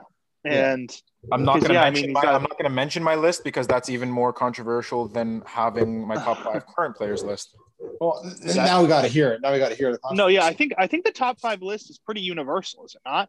Like people can argue about the like seeding or where people are, but I mean, unless I'm crazy. What's your list? You got to tell us now. You can't just tease that, Matt, and not say it. We'll say ours. How about that? I can go mine first if you want. Mine's probably just as asinine. Listen to episode 3 of Twigs and Twine. You'll hear it. Okay, no, I'm not going to tease you guys like that. Again, not in order. Gretz, Lemieux, Sid, or Gordy. Yeah, it's mine. I disagree. Those are my 5. You're just going to put 4 Habs in it. If you say Jean Beliveau or Maurice Richard. Yeah. Okay. Not in order. Gretzky, Lemieux, Crosby, Richard, or. Really? No Gordy. I put Maurice Richard over Gordie Howe. That's controversial. That's mine. I might be a bit of Habs bias in me, but also a bit controversial. I think, and this is no disrespect over Richard in his career, but you have to think about it. Gordy played longer than anybody else. He played for longer than anybody else ever have and ever will. He played 5 decades in the league. Right, and again, that is fair. I think what Richard did and what he had to go to fight against is a lot to look at too, to make him why he's so great. A lot of the stuff that I don't know if you've ever seen the movie The Rocket, the Maurice Richard movie. Actually, that's one of the movies that I've been thinking about watching. I keep forgetting. I really recommend it. I know there is a lot of subtitles for the people who don't understand French. Oh, is it all French? It's not all French. It's bilingual. It's as if it was in the times. So when Richard's talking with his family and everything like that, it's in French. There's subtitles for that. But then when he's with the coaches and the GMs, it's all in English because at the time the GMs and the coaches were all English, right? Yeah, makes sense. So it's a bilingual movie. It's done by CBC and Radio Canada, but it's a really good movie. Yeah, I don't know. When I think of again, that's one movie that I should watch. Is it on Netflix or any of those services? It's on Apple, I think, on Apple TV. Okay. No, have you guys ever seen the Gordie Howe and the Don Cherry stories? I have. Don Cherry, it was played by, who was it? Oh my god, he's Wayne from Letterkenny, one of my favorite shows of all time. Jared Keeso. He played Don Cherry. Performance of a lifetime. That guy, he was really able to encapsulate Don Cherry and his insane mentality. Yeah, no, greatest coaches of all time. Who do you think the top 5 coaches are? That's where my knowledge starts to dip. Yeah, I can't go as deep there. I know Stan Bowman's probably the best, but other than that, I don't know. I'd say wrong Bowman, buddy. Wrong Bowman. Oh, wrong Bowman. It's not Stan. Wrong Bowman. Scotty. Mm-hmm. Scotty Bowman, the GM or the president of hockey ops for the Blackhawks. Oh, gotcha. Oh, yeah. Sorry, Scotty Bowman, president of hockey ops for the Blackhawks. Yeah, sorry. Scotty's the president, Stan's the GM, or something like that. Is Scotty still the president? Something like that. I think he's senior advisor. I know both Bowmans work for the team. The Bowman is who I'm saying. The Bowman who coached. Because I know Scotty Bowman, he's 80. Hold on, I'm looking this up right now. He's 87 years old, and he is he's living out of Tampa Bay. So I think he's just like a senior advisor role. Yeah, like similar to what Cliff Fletcher is doing for Toronto. They both have the same initials. Mm-hmm. Suppose Stan Bowman's like that guy's a firecracker. Suppose he's a great like he knows how to have a great time. Yeah, that's what I've heard that too. I heard he likes to party. Yeah, I can't get into back to what you're saying. I can't get into my top 5 coaches because I don't have that much knowledge of coaches from back in the day. Yeah, I'd have to do some research to answer that educationally. That's fair. You'd have to get me back on next week to tell you that. I think maybe Cherry's got to be up there. Yeah. Or at least Cherry's, I don't know, he's controversial, but like he's done a lot for the game as well. So ideally, let's not get into. But yeah, that's towards the end of his career because. Yeah, but young Don Cherry as a coach. From a coaching standpoint, yeah, he had a long and storied career. Yeah, I mean the times changed and he didn't. That's just how it goes. Yeah. So kind of like who's that other coach? He was like Mike Keenan. He was around for a long time, and then he just didn't change with the times. Stories about that guy are crazy. Is he still coaching? Mm-hmm. Is he not with Kunlun still in China? Yeah, in the KHL. That's what I mean. Like he got vanished from the North America. Yeah, it was hilarious. Or not hilarious, sorry. It was interesting.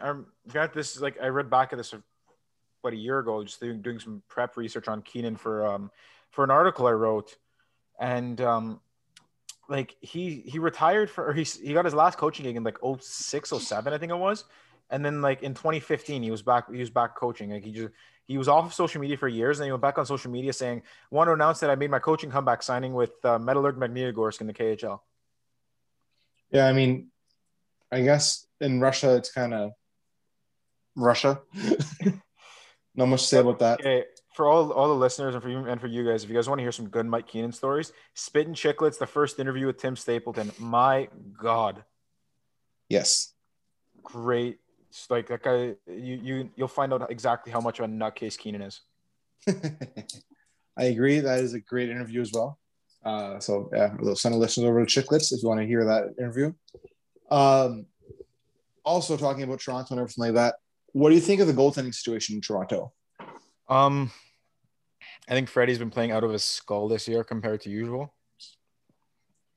Do you keep Freddie after the end of the year, or do you let him walk? I would keep him. It's not going to happen. In a flat cap world, it's not going to end up happening because Toronto doesn't have the cap space to be able to afford him, Jack Campbell, Zach Hyman. There's a few other guys, like obviously like guys like Thornton and Spezza. They'll be back on a 1 year, $700K deal, $750, whatever it is. But guys like Hyman, he's making $2.25 right now. Last year of his deal, I would expect him to ask for nothing less than $4 million. Yeah, I could see him $5 million right now, and I wouldn't expect anything less than 7.5 from him. I think it all depends on the season. Yeah, it depends on the rest of this year because you said it yourself. He's playing out of his skull, and we were talking pre-show, and I firmly believe that Toronto is the best team in the league, but I think they're. I'm going to interrupt you for a second. Yeah, Chad, you're my favorite on the show now. Yeah. So, but now I'm going to become your least favorite. They're scoring at an absurd rate that I don't think can keep up. And they're getting a very good goaltending, which I don't know if it'll keep up. And so it's with an asterisk because I do think Tampa's a more complete team, especially if Kucherov comes back playoffs and he's good, then there's going to be a problem there. But I mean, I'm definitely taking Toronto out of the North. And then with this playoffs, who knows, but I'm definitely taking Toronto out of the North. They finally got what they've been missing all these years, but it's goaltending. It's 100% of the time is what it comes down to in the playoffs is goaltending. So it just depends on how Freddie does. And you guys need to stay healthy too. You've had a lot of guys miss time. So we'll see how it ends up. But Freddie, it's goaltending is one of the things where, of course, being an American, I always relate it to other sports. You can overpay for a quarterback, I think. I think you overpay for a quarterback in the NFL because literally no teams win without a good quarterback, right? No team's going to win the Stanley Cup without a good goaltender. So you have to pay your goaltender. So I'm okay with paying your goaltender, even if it is a little bit much. It's Toronto. Pay him. Who cares? Then again, you can look at Florida, ask them how that worked out, or Montreal for that case, right? I mean, Price is still the best goalie in the world. Yeah, and you still haven't won anything with him though. So goaltending isn't everything. You need a team. Price is definitely in that conversation though. But I don't know personally, and I've talked to a few people about this. Actually, before I get into that, just mentioning what you were saying about like they've been scoring at a higher click than they should be. Like I'm looking just on the Score Mobile right now, and Austin Matthews is shooting at 22% right now. That's Marner's at 16.7. Willie's at 16.3. Mm-hmm. Oh, so I do have to ask you now, because we're talking about the Leafs, and is just something I've noticed through the years. What is it with the Leafs' obsession with San Jose Sharks ex-players? Because it goes back. You've had 3 former Sharks captains. We've only had like 10 captains. You've had 3 of them. You've had Owen Nolan. You've had Patrick Marleau. You've had Joe Thornton. You had Vesa Toskala, who came in to save the day a while ago. Don't start with that. You've had so many guys come. And I mean, even you signed Aaron Dell this year, who was terrible for the Sharks. He didn't even make your team. So like, I don't understand what you think we're doing in San Jose, but is there something there? By the way, Joe Thornton looks a lot better than I thought he would. I mean, I guess he's playing with Marner and Matthews, but he looks pretty good this year, does he not? Yeah. And tonight he's playing tonight, according to, I think it was Elliot Friedman, he's playing with JT and Marner tonight, which that should be interesting. See if he can get the puck over to JT, get his season back up and running. But no, like, again, I'm 18. I haven't had a chance to like actually see Owen Nolan when he was playing with Toronto and like enjoy it. But like, think about it. Like, I'm not gonna lie, this isn't a San Jose. It's like with Marleau and Thornton. It's not a San Jose thing. It's these are 2 like elite. They were 2 legends players. They're 2 elite players, and we had the chance to pick them up. Like, so you can say it was the same thing with Spezza. Like, we had a chance to pick up some veterans that you need it for the way your team's They've been around that had to give a boost on a chance at a cup. Aaron Dell, I once I saw that contract was signed, I knew he was not going to make the team. He was like I think it was 1 year, $800K for a third goalie. Like we all knew going in. Everybody knew. I think even Aaron Dell probably knew the role going in. He was going to be the third string goalie with behind Freddie and Jack Campbell. Mm-hmm. Yeah, no, it was just just giving you a hard time. I just thought it was funny because so many of the former guys ended up there. But I'm happy, I'm definitely a Toronto fan just this year because Joe Thornton probably deserves a cup more than any player in the NHL. I'm thinking off the top of my head because Ovi finally got his. So I would say he probably deserves one more than anyone. I mean, Marleau, but that's not going to happen either this year. So it is how it goes. The trade deadline's still a thing. The trade deadline's still a thing. Weirder things have happened. Galchenyuk's a Leaf now. Yeah. Well, I mean, that's crazy. I don't know why they would sign him, but I was going to ask you about that. What do you think of Galchenyuk? Like I mean, Montreal basically traded Galchenyuk for Josh Anderson. If you look at, they traded Galchenyuk for like a 4-year loan of Max Domi and then Josh Anderson for the next 7 years. Yeah. Mm-hmm. If anyone's going to revitalize Galchenyuk's career, it's the player development staff with the Leafs. Do you think he can make it come back in Toronto, or do you think he's done? He's going to the KHL? Define comeback. Like a serviceable player in the NHL? Yeah. If I do I think he's going to be back to his peak of having a 30-goal season like he did with Montreal? No chance in hell. No. But I do believe that working with the player development staff in Toronto, I think he would be able to be a serviceable player, a positive wins above replacement. That's my only advanced stat that I know. Don't ask me anything else on advanced stats. I love advanced stats. I can go all day. But we may have to talk after. I may have to get a little masterclass in advanced stats. Got you. But no. Like if you look at Toronto's development staff, in the past they've been able to like revitalize the career of a guy like Justin. Like the prime example that I use is Justin Hall. He was a pick for. He was a Chicago pick. He was toiling in the ECHL. Then Toronto signed him to a minor league deal. Went down to play in the coast. Then worked his way up, working with the development staff year after year, and now he's a top four defenseman on Toronto. Who like I'm never gonna forget when I heard a guy like even Brian Burke saying how he loves him, saying he's a high top four defenseman. Yeah, that's fair. I think they're gonna take their time with him. Like they acquired him last week, and he hasn't even sniffed making an appearance with the team. He actually this morning, on the 27th of February, he got sent down to the minors to play with to get some game time with the Marlies because obviously he got placed on waivers by Carolina, so he cleared, so he can go up and down for the next 3-4 months. Do the Marlies play at Scotiabank? No, they play out of used to be called the Ricoh Coliseum. Now it's called Coca-Cola Coliseum, I think. Gotcha. It's right inside of the CNE, the Canadian National Exhibition. Cool. Yeah. Beautiful arena, actually.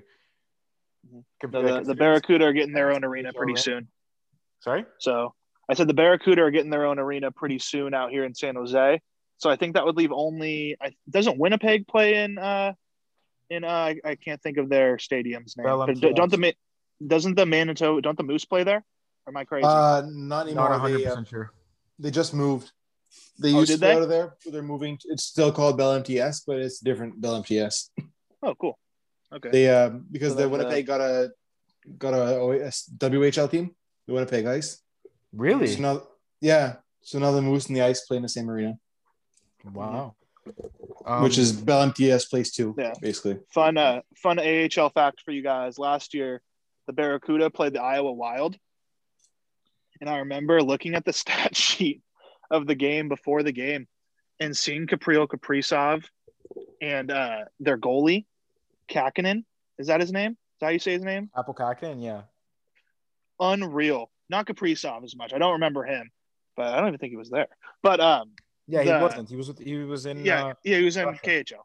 Yeah, but they had the leading scorer in the whole AHL whose name escapes me.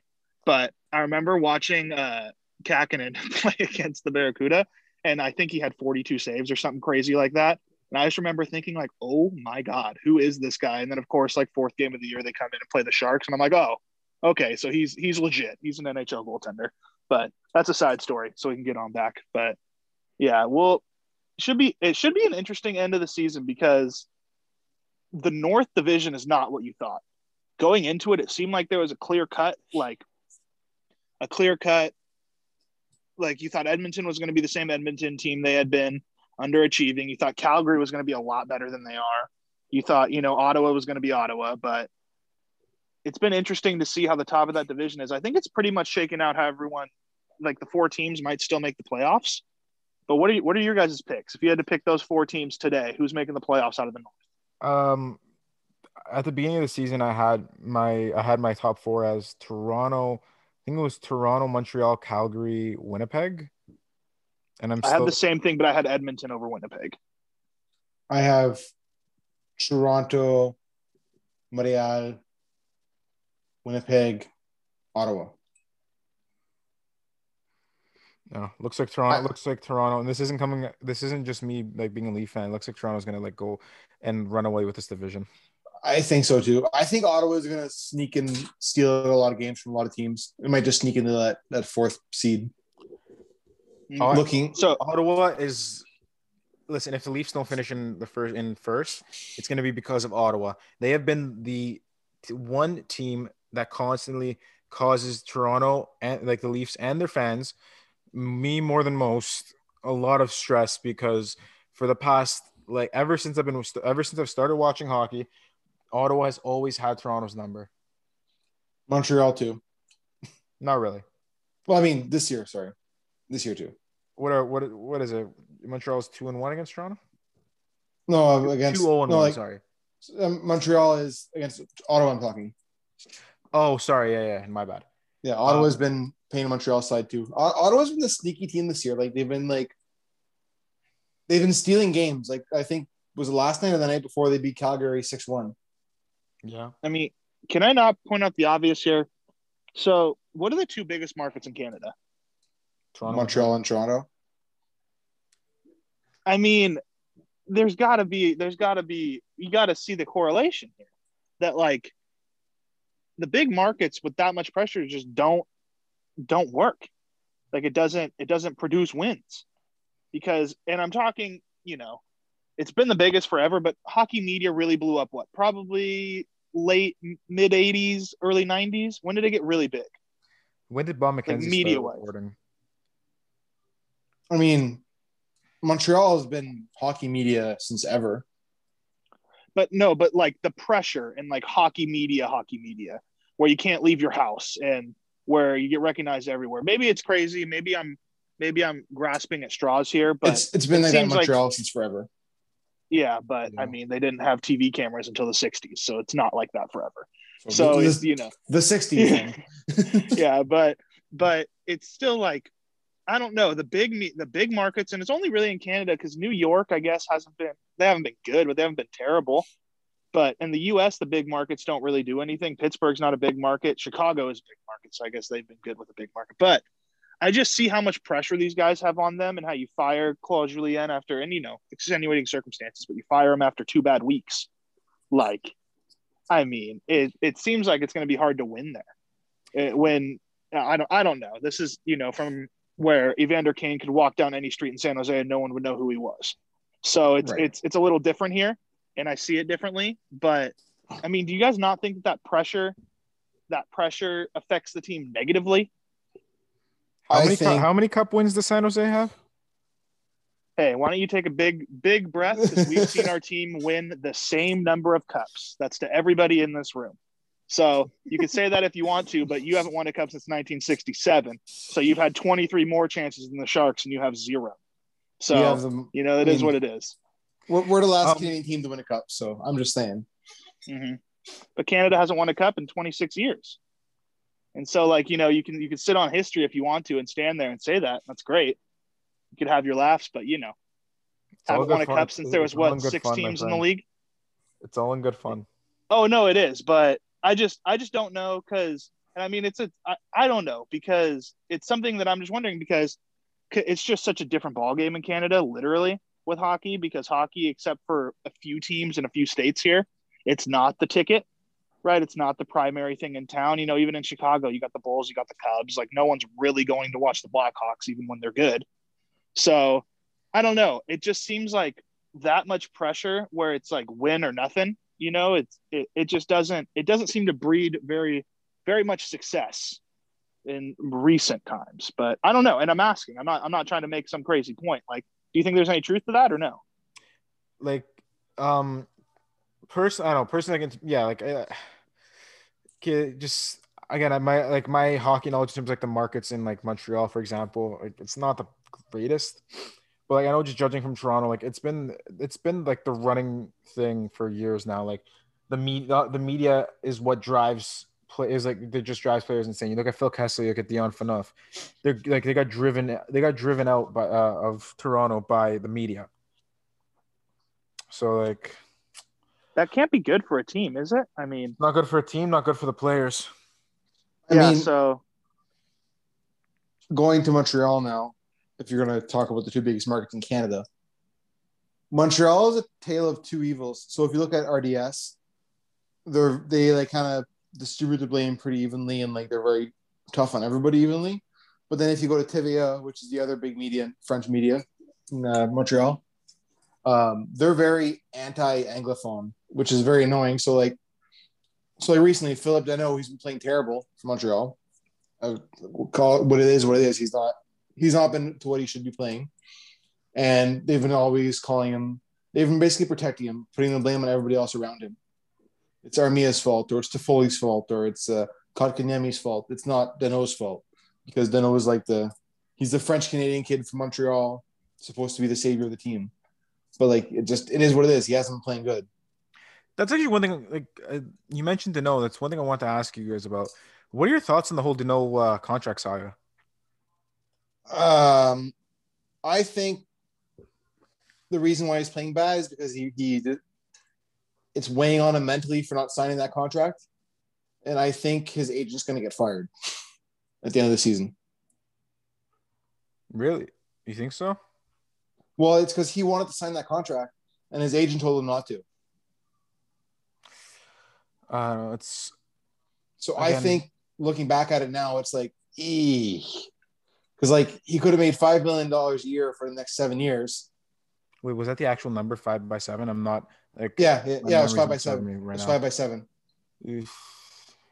Right, and now has nothing. And like, do you think anybody's going to offer him 5 by 7? Because at the rate he's been playing now, he hasn't scored a goal yet this year.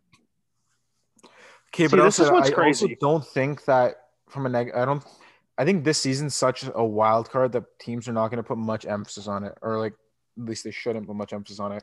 Because think about it, it's a pandemic season. Everyone's routines are off. Like team players are only allowed into the arenas a maximum an hour and 45 minutes before the game starts.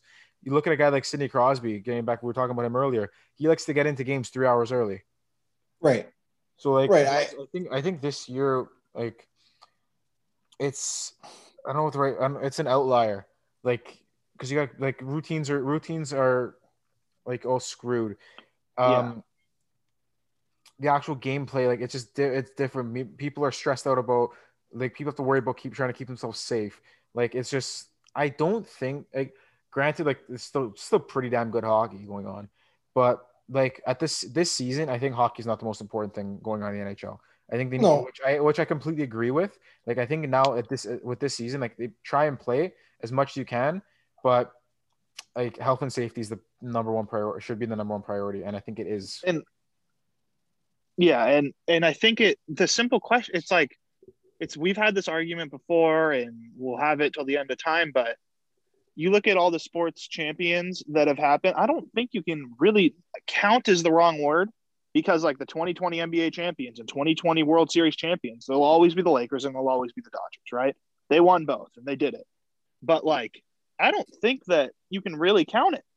Like, you look at the history of the game, and same with the NHL. I mean, the team who wins this year is going to be the healthiest. That's pretty much what it's going to prove. But you just look at, it bothers me, and maybe you could speak to this, Matthew or Matt. We were talking about this. The best team rarely wins, right? Like, the team that is the best over the course of the season, I shouldn't say rarely, but I would say about 50% of the time, and not, maybe hockey is a little bit of an outlier, but the best team doesn't always win. The President's Trophy doesn't always win. The team with the most points doesn't always win, right? Like, in terms of, and what bothers me is that across all sports, before the season, you said, who's the best hockey team last year? The Tampa Bay's at the top of that conversation, right? You know, they had the poor showing against Columbus, but they were bringing everybody back. You knew they were going to be there. The Dodgers were the best team. The Lakers were the best team. Bothers me because the best team almost never wins, and they won every championship last year, which maybe that's a good thing because it's, you know, more true and the best team did win. But I don't know. It's just, you look at teams like St. Louis who won, and teams like even Washington. Washington was a good team. And I'm not trying to say they weren't the best team that year because they won the cup, but you're talking about the best constructed team and the team that, I don't know. I don't think it's them, but that's just me. You know, you have your dynasties. You hear what I'm saying? Yeah, and I don't know. In terms of what you're saying, like the best team 50% of the time, like half the time never wins. I'm going to be honest with you. You were right the first time when you said the best team rarely wins. I don't remember the exact number and the exact stat, but I remember reading something like in the past 10 years or 15 years, the President's Trophy winning team won once. Yeah. There's always an upset. The President's Trophy, like the first place team will rarely ever win anything. Like, okay, granted, like this could be different for football, soccer, baseball, basketball, because like my sports knowledge is hockey and Serie A soccer. Okay, quite the combo. Yeah. No, I mean last year the President's Trophy wasn't even Tampa Bay though; it was Boston, I believe. Mm-hmm. Yeah, but again, having a 3-month break in the middle of the season last year, I really don't count because that's just. I mean, you had guys who broke their leg halfway through the season that could come back for playoffs. Like Ilya Mikheyev. Yeah, like that's absolute goat. That's crazy. And like it's not.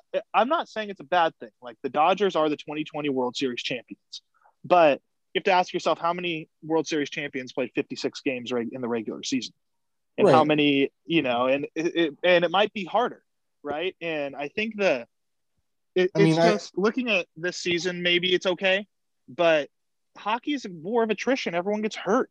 You're playing 80 games. That's what hockey is. You have to build your team to last. And you're literally, if you played every game you could possibly in the playoff, I think you're playing 76 games, 75, because you play 28 plus the regular season. But yeah, I mean, this is again. But like with this argument, you're also saying the 2013 Chicago Blackhawks have an asterisk as well. Yeah, they do. And asterisk isn't a bad thing. An asterisk isn't bad. You just have to ask yourself how many teams ever won a cup playing a different number of games, right? And so, of course, the games back in the day were less, but if everybody in the league is playing the same number of games for an extended period of time, I think that's okay, right? And if it's a lockout that the players have no control over, it's all right, but it's still going to be a thing, like who knows if that Blackhawks team in 2013, and I have an easier time with the Blackhawks because they were a dynasty, right? Just like I was saying, like if Tampa Bay had won 2 of the last 3 cups, say Boston won that cup last year, right? Yeah. Like aside from them being the President's Trophy, like if they won that cup, it's like, okay, Boston got another one. They've been good. They've been in the mix with this core for a long time. But, Tampa, they literally choked in the playoffs. And then the playoffs changed. It's the same argument with the Dodgers. Like the team that knocked the Dodgers out of the playoffs in 2019 would not have made the playoffs in 2020. And it's just like because of where the season was. And so that's my problem with it, is that it's different. But this is a whole nother conversation that we could do a whole nother hour on, I'm sure. Yeah, that is very true.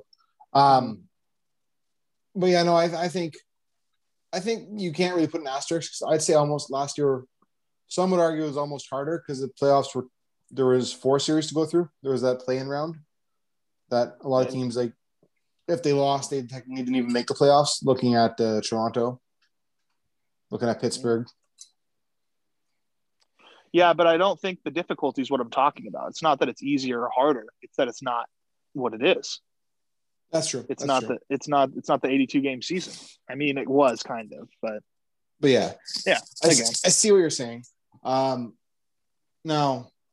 again, going back to Toronto and your Leafs love, do you like the contracts that Matthews, Marner, and Tavares are on, or are you kind of meh? Like, what are your thoughts on all those big contracts? I'm gonna have to give my 2 cents on what Chad was talking about. Sure. Yeah, go ahead. I disagree with you and I disagree with most people or everyone who says like the concept of the asterisk. Like the only time I would put an asterisk on a season would be like, can you correct me if I'm wrong, but did the AHL not used to go by points percentage? Not games, not like wins and points. Oh yeah, they go on it because the Western Division plays less games. That's what I'm saying. So we play 66. Everyone else plays 75. I think it is. That's what I'm trying to say. Like something like that is where I'd put a little bit of an asterisk on, because when you have certain teams play more games than others, like when everybody's playing an equal amount of games, then I would, like, for example, like the 2013 lockout, like everybody played 48 games plus the playoffs. So all teams played an equal amount of games. Like all teams played an equal amount of games. So I would not be putting an asterisk on that, especially considering Chicago won the cup after winning it in 10 and winning it in 15. And so it's a case by case. That's why I was saying, Toronto was in the midst of a dynasty, so I was fine with it. But how about this? Take that same logic.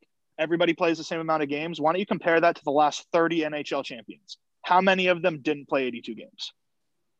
2? Right? It's just the Blackhawks. Oh no, the other lockout too. So like 3 teams. Yeah, those are different. And those are the Red 95-13, and then last year they played. Would they end up playing like 76 or something in the regular season technically with a 3-month break, which is a completely different thing.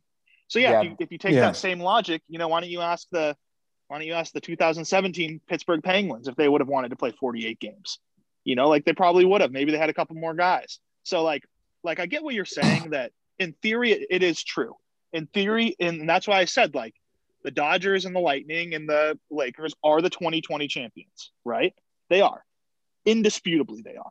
But you can't compare them to other champions because they didn't play the same number of games. It's not on the same playing field. So, there's less travel too, which is a whole thing. You're playing only 6 teams this year, which is completely different. So there's so many differences that it's hard for me to look at it, not to mention that you can carry 6 more guys and you have a flat cap. And, it's so different to me. You're playing different teams in your division. It's just, you can't compare it because it's not fair. I think the North Division has the hardest travel of all the divisions. Oh, for sure. Yeah, because you have to go to multiple time zones. Everyone else is pretty much in one time zone. Yeah, we're spread across 4 different time zones. Well, that's how the Sharks and the West Coast teams usually get the brunt of it, because you guys have to fly out to California once. We have to fly out to the East Coast 3-4 times. So it's that's usually how it goes. But again, that's all to me. Like, in the course of a regular season, like I remember hearing the Sharks they didn't play a home game for the first 15 games of the season or something. And because of COVID, they couldn't play in California. And it was the second longest drought of any team. And the first one that I didn't even realize was at Vancouver in the middle of the season when they hosted the Olympics. They had like 8 games before the Olympic break and 7 or 8 after it for the Paralympic Games. So, I mean, imagine that. Like, is that fair that in the middle of a season you have to play 15 games on the road? Like, no. But I think it averages out, because then you probably get a couple months with 13 home games, right? Yeah. So, I mean, everybody's sorry to interrupt, but yeah, everybody ends up playing half their games at home, half the games away. Yeah, exactly. So like stuff like that are kind of like little idiosyncrasies and anomalies, like that's fine. The 48 games or 56 games, the pandemic, that's the kind of stuff that I look at and I'm like, no other teams did this. Like, and that's why I'm saying, like, whoever wins the Stanley Cup this year will be the Stanley Cup champion, indisputably. But they're the 2021 Stanley Cup champions. But I think I'm always going to look at them a little different, because they hadn't done it the way that every other team did it. So, and this is just like, you can dislike it, and I think it's fine. And, I broadcast for San Jose State is one of my jobs. And I did the football games this year, and we won the Mountain West, which was our first conference championship in school history. And we did it going 7-0. Usually we play 12 games. And if you're asking me if that one counts, of course it does. I'm counting it. We've never won anything. The trophy's sitting in our front room at our athletics department. But if you're asking me, is this the same as if you would have won the 2016 one? Absolutely not. We are the 2020 pandemic champions of the Mountain West Conference, but that is what it is. Just like the champions this year are going to be the 2021 Stanley Cup champions in this pandemic year. It's how it goes. I don't think it's necessarily bad. If the Sharks won the Stanley Cup this year, you best believe I'd still be blacked out somewhere partying about it. But I mean, it is what it is. It's, my team isn't good and it stinks, but it's also, I don't think this season, I actually kind of like that my teams are bad, because the seasons are shorter, which is, I'm not hating that we only have to watch the Sharks team for 56 games, but it's, I could go on all day about it, but I mean, the baseball one especially is egregious, but I mean, hockey, you have 56 games, you're barely getting into it.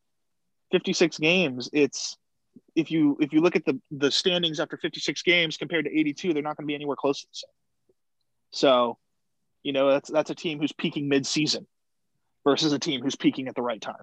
So that's my problem with it. And it's also the reason I thought that the NHL shouldn't have finished the season at all last year and then played a full 82 this year, because I think that would have been better. And the NFL did that, where the NFL got lucky that their season ended like a month before COVID started, but they still played 16 and then played a Super Bowl and it went well. I think that teams could have done that, and I think it could have worked. I think they might have had to start it earlier, right? They might have had to start in early September and go till mid-May, but play 82 games in that stretch. I don't know, though. That's just me, and that's my 2 cents, and we're getting way off topic here. But yes, that's just how it goes, and that's my opinion on it. The asterisks, I think, will stand. I think that, Toronto's the best team. If this theory holds up, they should win. So we'll see, because that would be fun to see hockey Twitter just giving it to the Leafs for winning in the pandemic season. Oh God, I would love to be on Twitter that night. I'm coming back. Hey, I'm coming back on here if the Leafs win the cup, and I'm just gonna be giving it right to you, Liam, the entire time. I mean, how about this? If the Habs win, or even if the Habs play the Leafs in the playoffs and the Habs beat the Leafs, I got to come on your show and I got to give it to you. Is that a deal? All right, deal. They're gonna get knocked out. They're gonna get knocked out by Calgary. Probably. Calgary will sweep both of our teams. Mm-hmm. If they do. I'd love to see Johnny Ham and Cheese get a chance at a cup. I think there's one thing you and I can both agree on. That Matthew Tkachuk is a piece of garbage. No. He knocked out our backup for over a month. That little piece of shit. And then he goes on the to the media after. Yeah, that wasn't my intention. It was and then he starts shitting on Toronto media, saying, "Oh yeah, it was all like of course you guys think just because it's me, of course you guys are thinking that I'm out to try and kill somebody." The funny thing is, the next game he played against Montreal, he tried to do the same thing to Carey Price, and then he just got his ass kicked by Ben Sherratt. I don't know if you saw that or not. Mm-hmm. Love it. I saw it. Beautiful. Matthew Tkachuk, great player. You guys just hate him because he's not on your team. Okay, if he was on my team, I would be saying nothing but great things about him. Yeah. It's the Evander Kane. It's like Zach Hyman. That's how it goes. Yeah. I'm still upset about Bergevin picking Kotkaniemi over Brady Tkachuk. But anyway, that's a whole other topic. Just before we wrap it all up here, I'll ask you one last question. The Tavares, Marner, Matthews, Nylander contract, or Nylander. What are your thoughts on them all? Do you like them, not like them, hate them, love them? Okay, I can't give you a genuine, just a broad answer because some I like, some I don't. Okay. I'm gonna go through this one. Do we have time if I go through one at a time? We have all the time you want. I'm gonna start cheap. I'm gonna start cheapest to most expensive. William Nylander, $6.9 million for the next 3-4 years. People have been hating on him. I like that deal. I like that deal for somebody that plays top 6 minutes. Yeah. I really like that deal for a guy that can play top 6 minutes, that can put up points. He's been struggling a little bit recently. He had that 2-goal game against Calgary. I think it was Wednesday or Thursday night. He had that 2-goal game in 2 goals within 5 minutes of game time. Which when I see that, he has the pieces for it. He's a little bit more I don't know.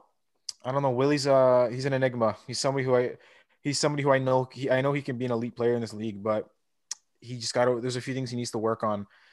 He needs to work on his defensive side of the game, and he needs to work on just his attitude. If I have to get my 2 cents on that. Mitch Marner signed at 10.9 or something. I think it's 10.93. Because of course every player when they sign a big ticket has to get their number in there somehow. He's a stud. Him and Austin, Austin at 11.34, absolute studs. They're two right now. They're I think both in top 5 in scoring in the league. I can to give you the exact numbers. Marner's his cap hit this year. Austin Matthews tied. Sorry? I was going to give you the exact cap hit. I was going to give you the exact cap hit. So Marner's at 10.93. Tavares is at 11 even. And Matthews is at 11.64. 11.64. Yeah, Austin and Marner, they're tied for third and fifth in scoring respectively, 31 and 30 points.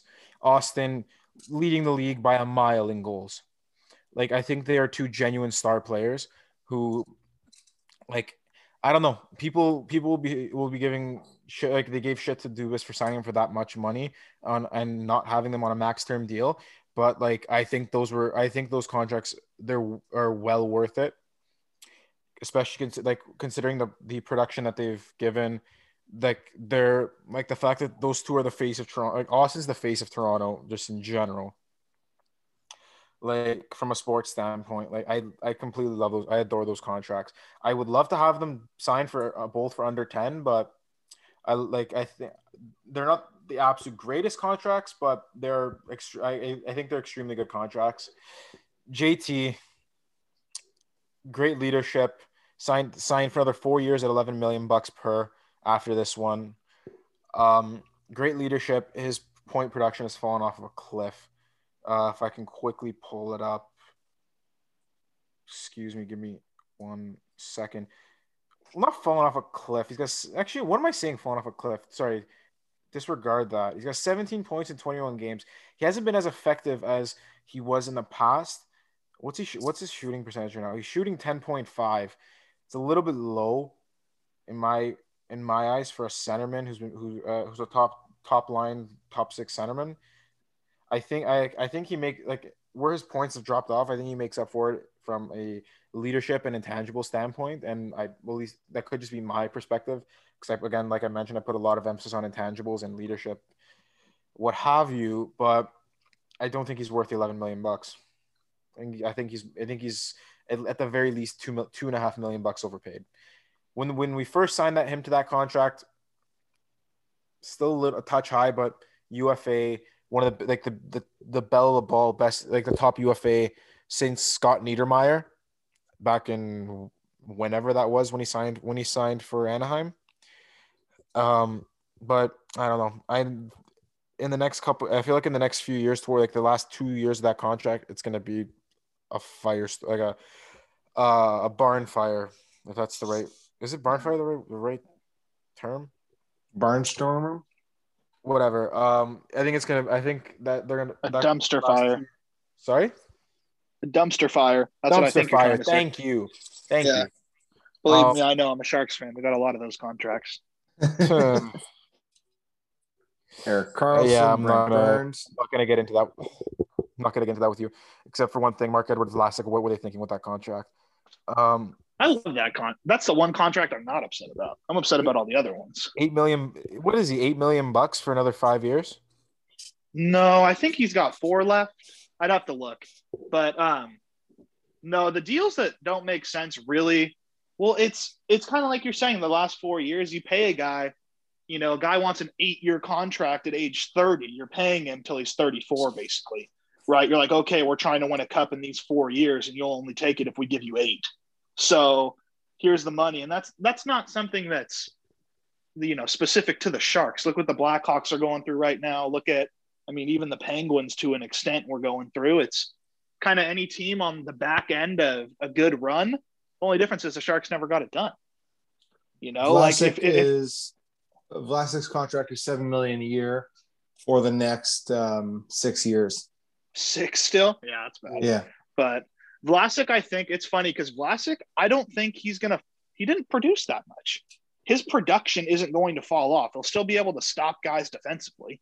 That's all he does. They literally put him out there with Karlsson or Burns, so we don't have 2 players below the goal line and no one above the circles.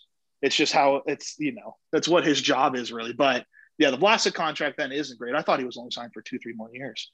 But Burns will be off the books. The Kane contract I like personally. Yeah, Kane, I like that contract. $7 million. Kane's contract. Then Hertl, I forget what he just signed for, but I like Hertl's deal too. He's at 5.6. He wasn't that expensive. Yeah, he's at 5.6 for 1 more year. I like LeBanc. I like Meyer. I like all those guys. And then the Sharks just have to have a few guys hit. Ryan Merkley is a name. He's been playing in the AHL with the Barracuda. He seems like he's the real deal. He needs to develop defensively, but goodness gracious, he can move the puck. Okay, I have to ask. Continue. I have to ask. How the hell did you guys get Kevin LeBanc on a 1 year, $1 million deal? This is the thing about it. So everybody, I like you for asking that question because everybody hates Doug Wilson, and I get it, and a lot of it's warranted. But he got that man to sign for 1 year, $1 million after putting up, I think, 44 points. Yeah. Got him for $1 million. Yeah. If you're asking me, and, of course I'm not a NHL official, so I don't know how above board that was. There might've been some kind of agreement that we don't know about, but yeah. Yeah. Okay. I'll buy you a place on, the Sharks will pay for your place on the beach in Laguna if you sign for $1 million. Yeah. But no, the LeBanc deal was great. The Karlsson deal, I still am holding out a little bit of hope because he was the 1 year we had him healthy, he was the best player and we made the Stanley Cup.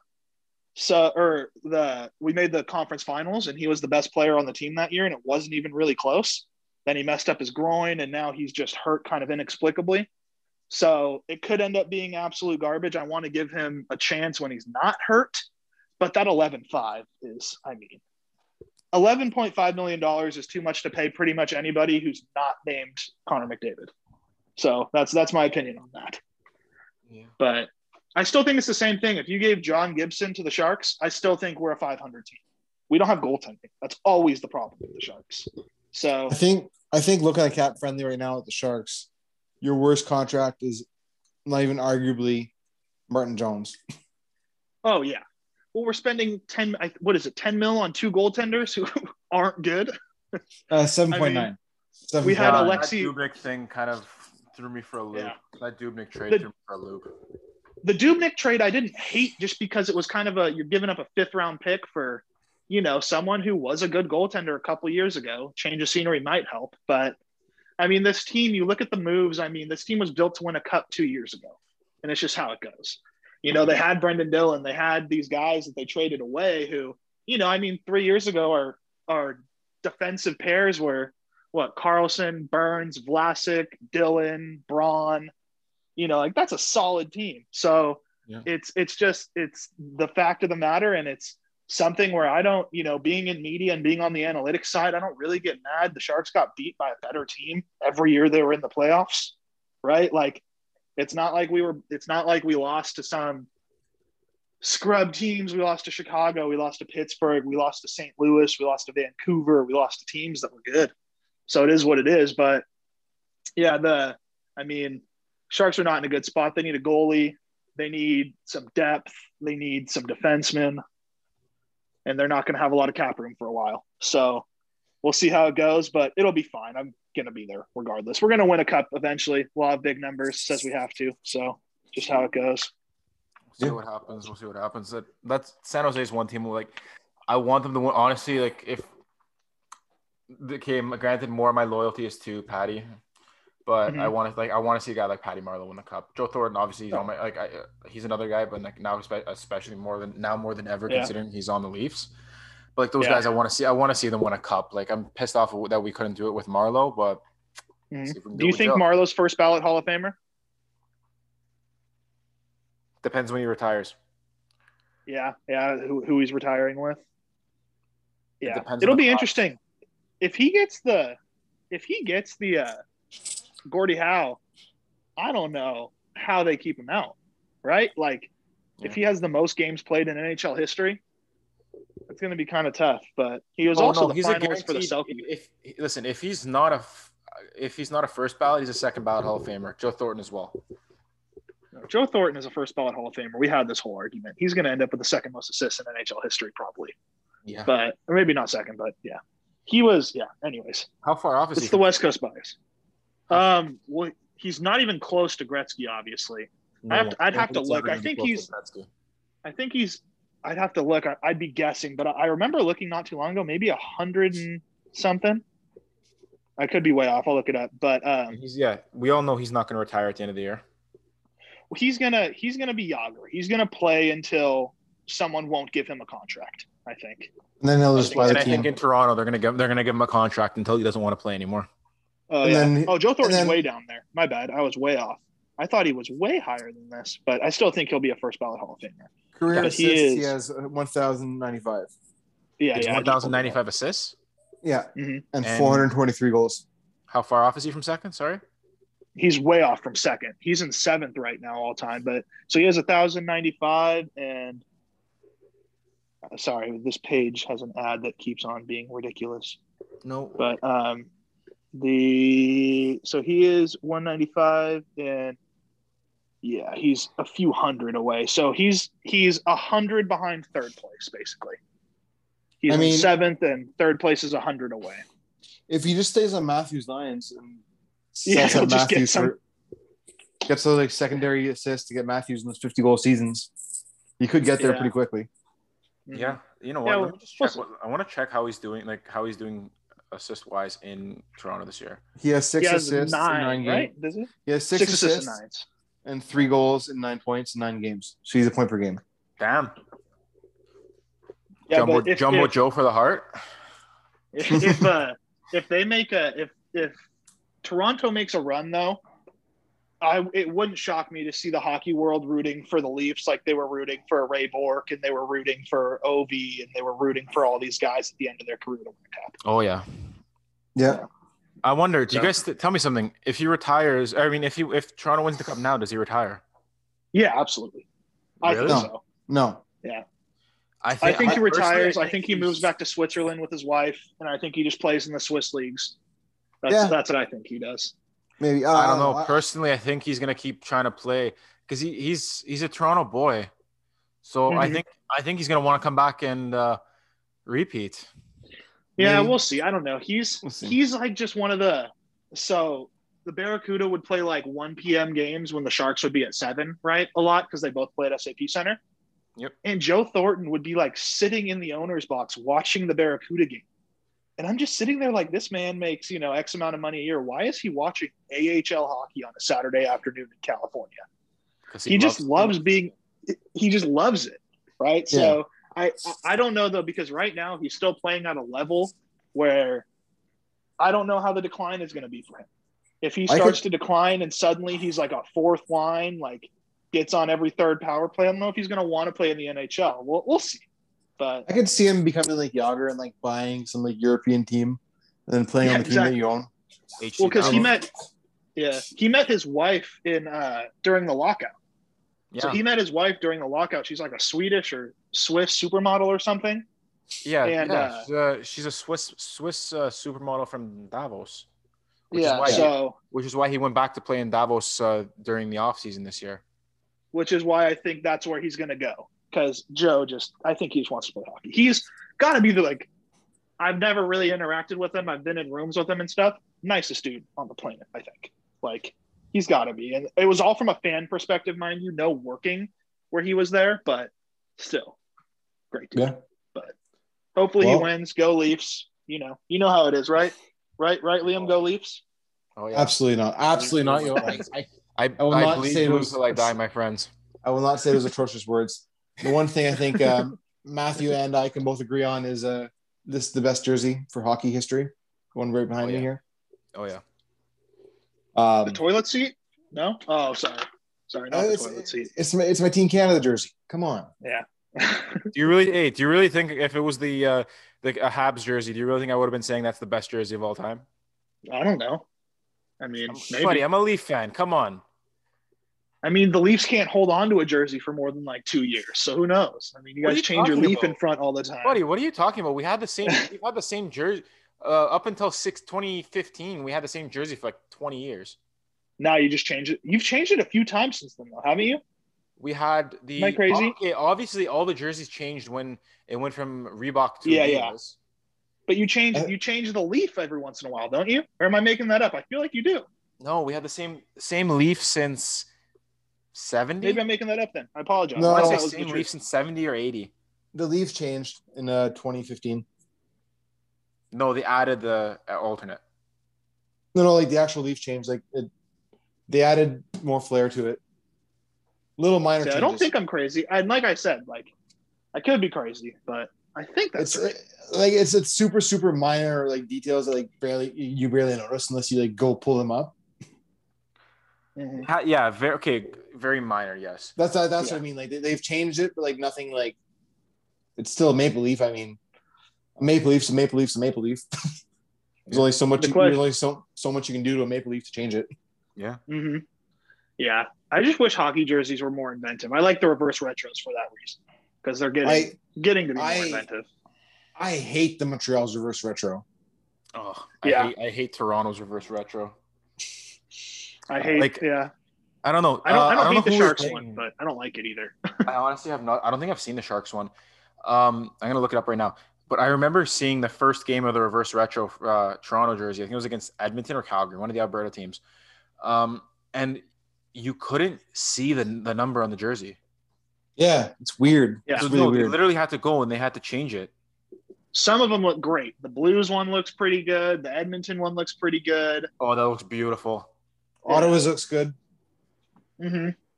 But then, then you have some. My favorite one has to be the Nordiques jersey. Oh, no, okay. And now a new competitor comes out. My God, those San Jose jerseys look nice. Yeah. It's really funny because when I saw them get announced, I'm like, dude, because in my opinion, we're wearing classic jerseys today. The Sharks are. They're playing the Blues, I think. They're playing someone in a few hours. But we're wearing classic jerseys today, and our classic jersey is just the old teal with the big Sharks head. I love those jerseys. So whenever we have an Owen Nolan teal, like old style Sharks jersey. Yeah, and so whenever we have a chance to make a jersey, I'm always like, why don't we just use those? Those are better anyways.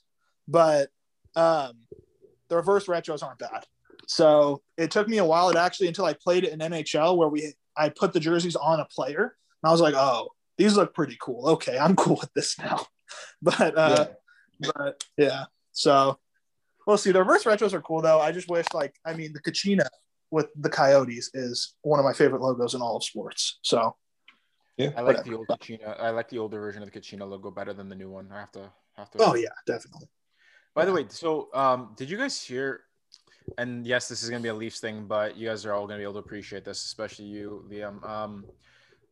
The original design for the Leafs logo or the Leafs reverse retro was gonna be an OVO inspired Raptors, like OVO Raptors inspired jersey, but it was vetoed at the this is a rumor that I've heard, but like they made the mock up for I think it was a black and yellow or black and red, and with OVO on an OVO design, and they sent it to the head office of the NHL in New York, and it was vetoed at the last second, and they had to come up with the jersey that you see now in a few days.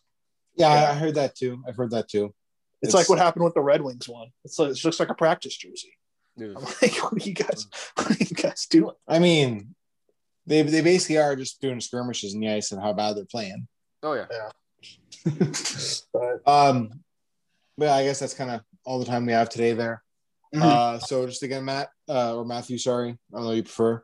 If you want to just leave how people can go listen to your show, so our listeners can kind of go over to your show too, if they want to. Will do. So the show's called Twigs and Twine.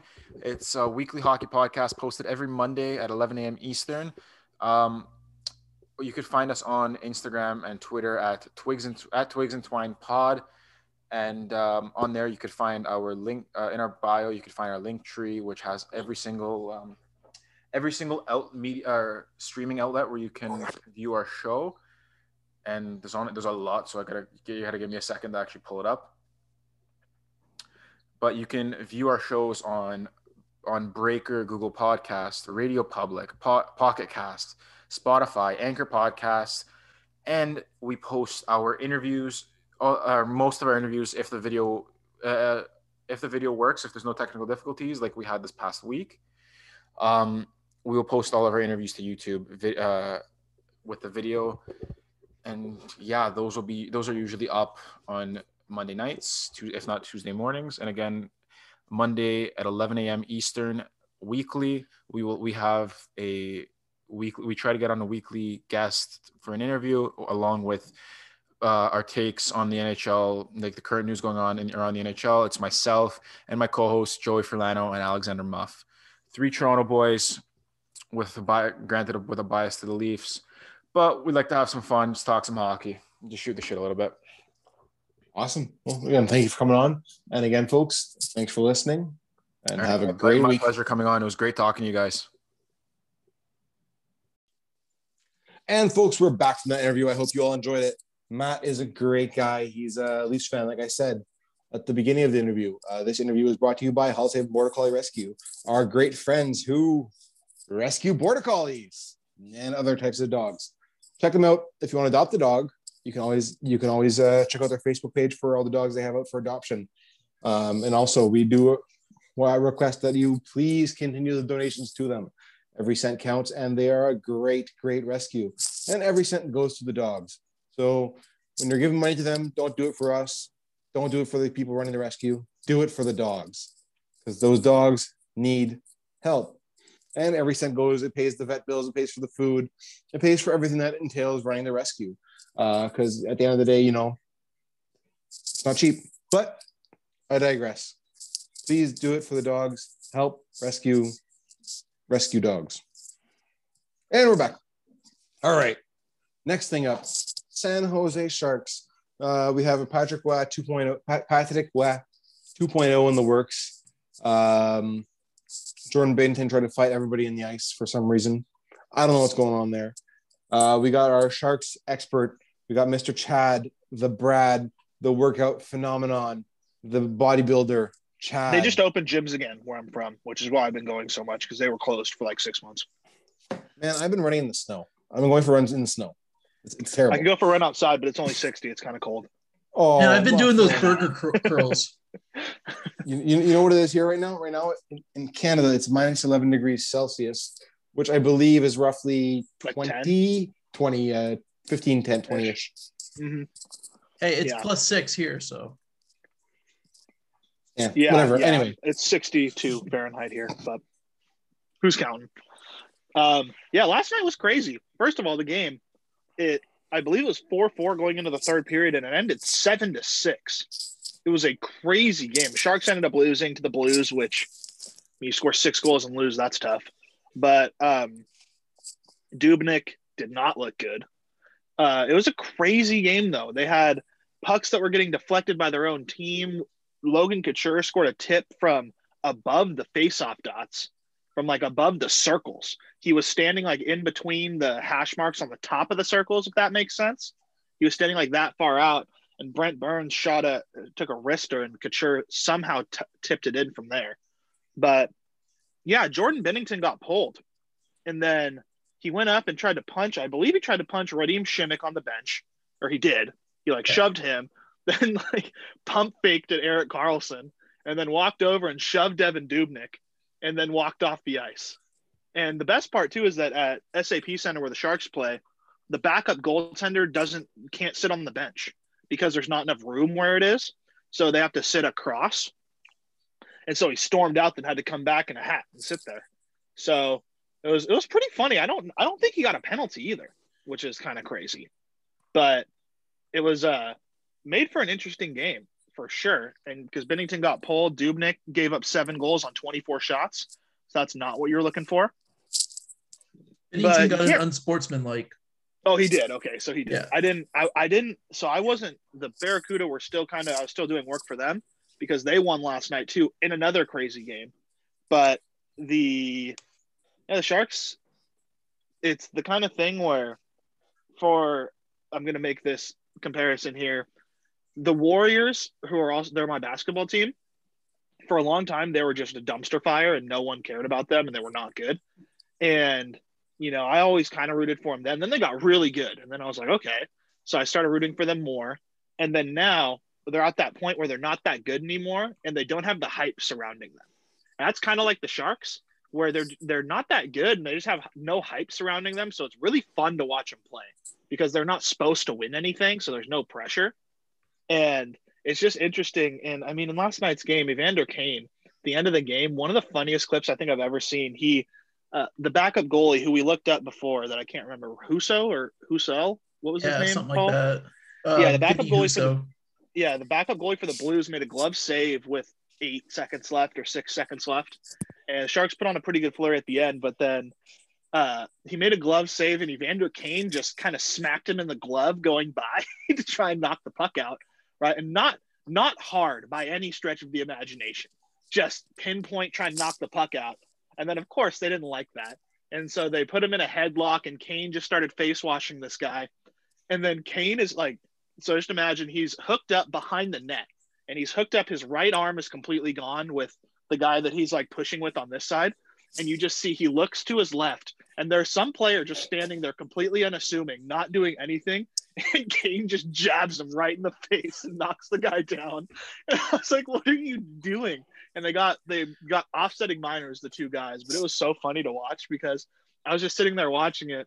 And all of a sudden, Kane just punched this innocent bystander. Like, what are you doing, guy? But it was a fun game. It was cool to watch. Timo Meier got on got back on pace, which is good. They were playing without Tomas Hertl, who is, I wouldn't say unquestionably, but probably a top 2 forward on the team. He's really good, and he's on a good contract. Karlsson came back last night, and he is got to be, for my money, the best player with no good numbers in the league. And that's, not saying much because there's not a lot of good players with no numbers. But that man, the amount of times he starts behind his own net and will gain entry into the zone and set a guy up with a perfect pass is kind of outrageous. It is what it is. He's not worth 11.5, but he's a good player still. A good player with no good numbers. Another one I'd say maybe Philip Danault. Mm-hmm. Yeah. Yeah, no, it's just not coming together for him. He had a couple good shots. He's, he wears the A. I don't know. We'll see what ends up happening with him. But no, the Sharks looked good last night though. What I'm excited about, and this is kind of weird to say, is outside of Kane, and so Kane, Couture, and before last night, Meyer, there hadn't been a lot of top 6 scoring, which is kind of nice because a lot of guys who are kind of bubble guys playing up and down are getting goals. Like Dylan Gambrell has been playing pretty well. He won a national championship at Denver a few years ago. And you have Sasha Chmelevski, who I really like, who is from the Ottawa 67s team a few years ago. And then John Leonard looks like he could be a bona fide, maybe not star, but a bona fide 20 to 25 goal scorer in the NHL for a while. He's good. He's just always in good areas. He finds the puck at good times. And then Nicholas Milosh, he's settled in up there. He's playing on that third pair. He wasn't last night because Karlsson came back. And with Karlsson back, they kind of have their set, and he's not really in it. But he was up. I'd have to look, but I think he played 10 games, maybe 8 games. And he looks good. Which is a shame. He's really good. Yeah. You don't need 2 Vlasics. And it's what he is. So he almost scored on Colorado on kind of a crazy play where the puck bounced. It might have been Colorado, but the puck bounced to him off the stanchion and no one saw it. Then he just fired a wrist shot at the net. And I think it was Grubauer. So I think it was Colorado. And Grubauer saw it at the last second and trapped it. But he almost got his first NHL goal. That would have been nice to see. But now it's, they have Vlasic, Burns, Schmidt, Karlsson, Ferraro, and Knyzhov, who got absolutely bloodied by Nick Foligno. And that's pretty much the defense they're rolling with. But yeah, that fight with Foligno, good on Foligno for stopping that fight. Because it was, once I saw it too, I was like, why is Knyzhov fighting? Like, what is he doing? And then I looked and he should have fought him for what happened. And then I'm like, oh God, yeah, you're fighting Nick Foligno. This is not a fight you want to be involved in. I don't think, man. You need to stop. Hey, from last night's game, can you name me the 2 highest point getters from there? From which team? The Sharks and San Jose game. They're tied 3 points each. Are they on the Sharks or are they on the one player from each? Timo Meyer. That'd be my guess for the Sharks. Yeah. Timo Meyer the other way. Someone scored twice. Is it Slavin? Scandella.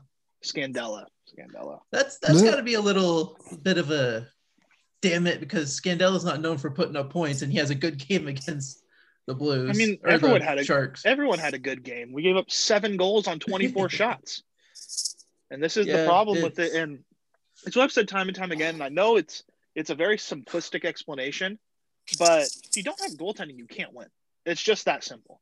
Yeah, there have been very few teams without stellar goaltending that have ever won anything in this league. Except for Chicago, the year they won with Anthony Niemi. Yeah, the Sharks tried that out. Didn't work. Yeah. Because they signed Anthony Niemi after that. But even then, Anthony Niemi played really well that playoffs. Like, I bet if you look at his numbers, I bet they were good numbers. I'd have to look. I don't know off top. But I would bet he played well. 5 goals against and 950 save percentage. Like, I think what happened was that year was the year after when the NHL changed the rule for the pads. So all the pads shrunk. So Niemi was one of those players that relied on having very big pads. Mm-hmm. So I think that had. Yeah, I don't know. The one thing I do want to mention, last night the San Jose Barracuda played the Ontario Reign in the AHL, which they have Quinton Byfield right now. Quinton Byfield might be the best player I've ever seen in the AHL. How fun was that to watch him? I was watching him last night. They're playing again tonight on AHL TV if anyone wants to watch, but I guess you can't because this is being recorded Sunday. But he is the biggest player on the ice, the fastest player on the ice, and probably has the best vision of anybody on the ice.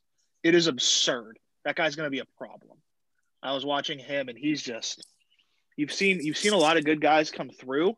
Like the best two are probably Yamamoto and Gambardella, who are in Stockton and Bakersfield, and they're both now making big contributions at the NHL level, at least Yamamoto. I haven't been keeping track of Gambardella, but yeah, he's good. Quinton Byfield, I mean, of course, he's a number 2 overall pick, so he's supposed to be good, but he is. And I mean, Trevor Zegras was also very good. He's up with the Ducks now, but it'll be interesting to see. Be interesting to see.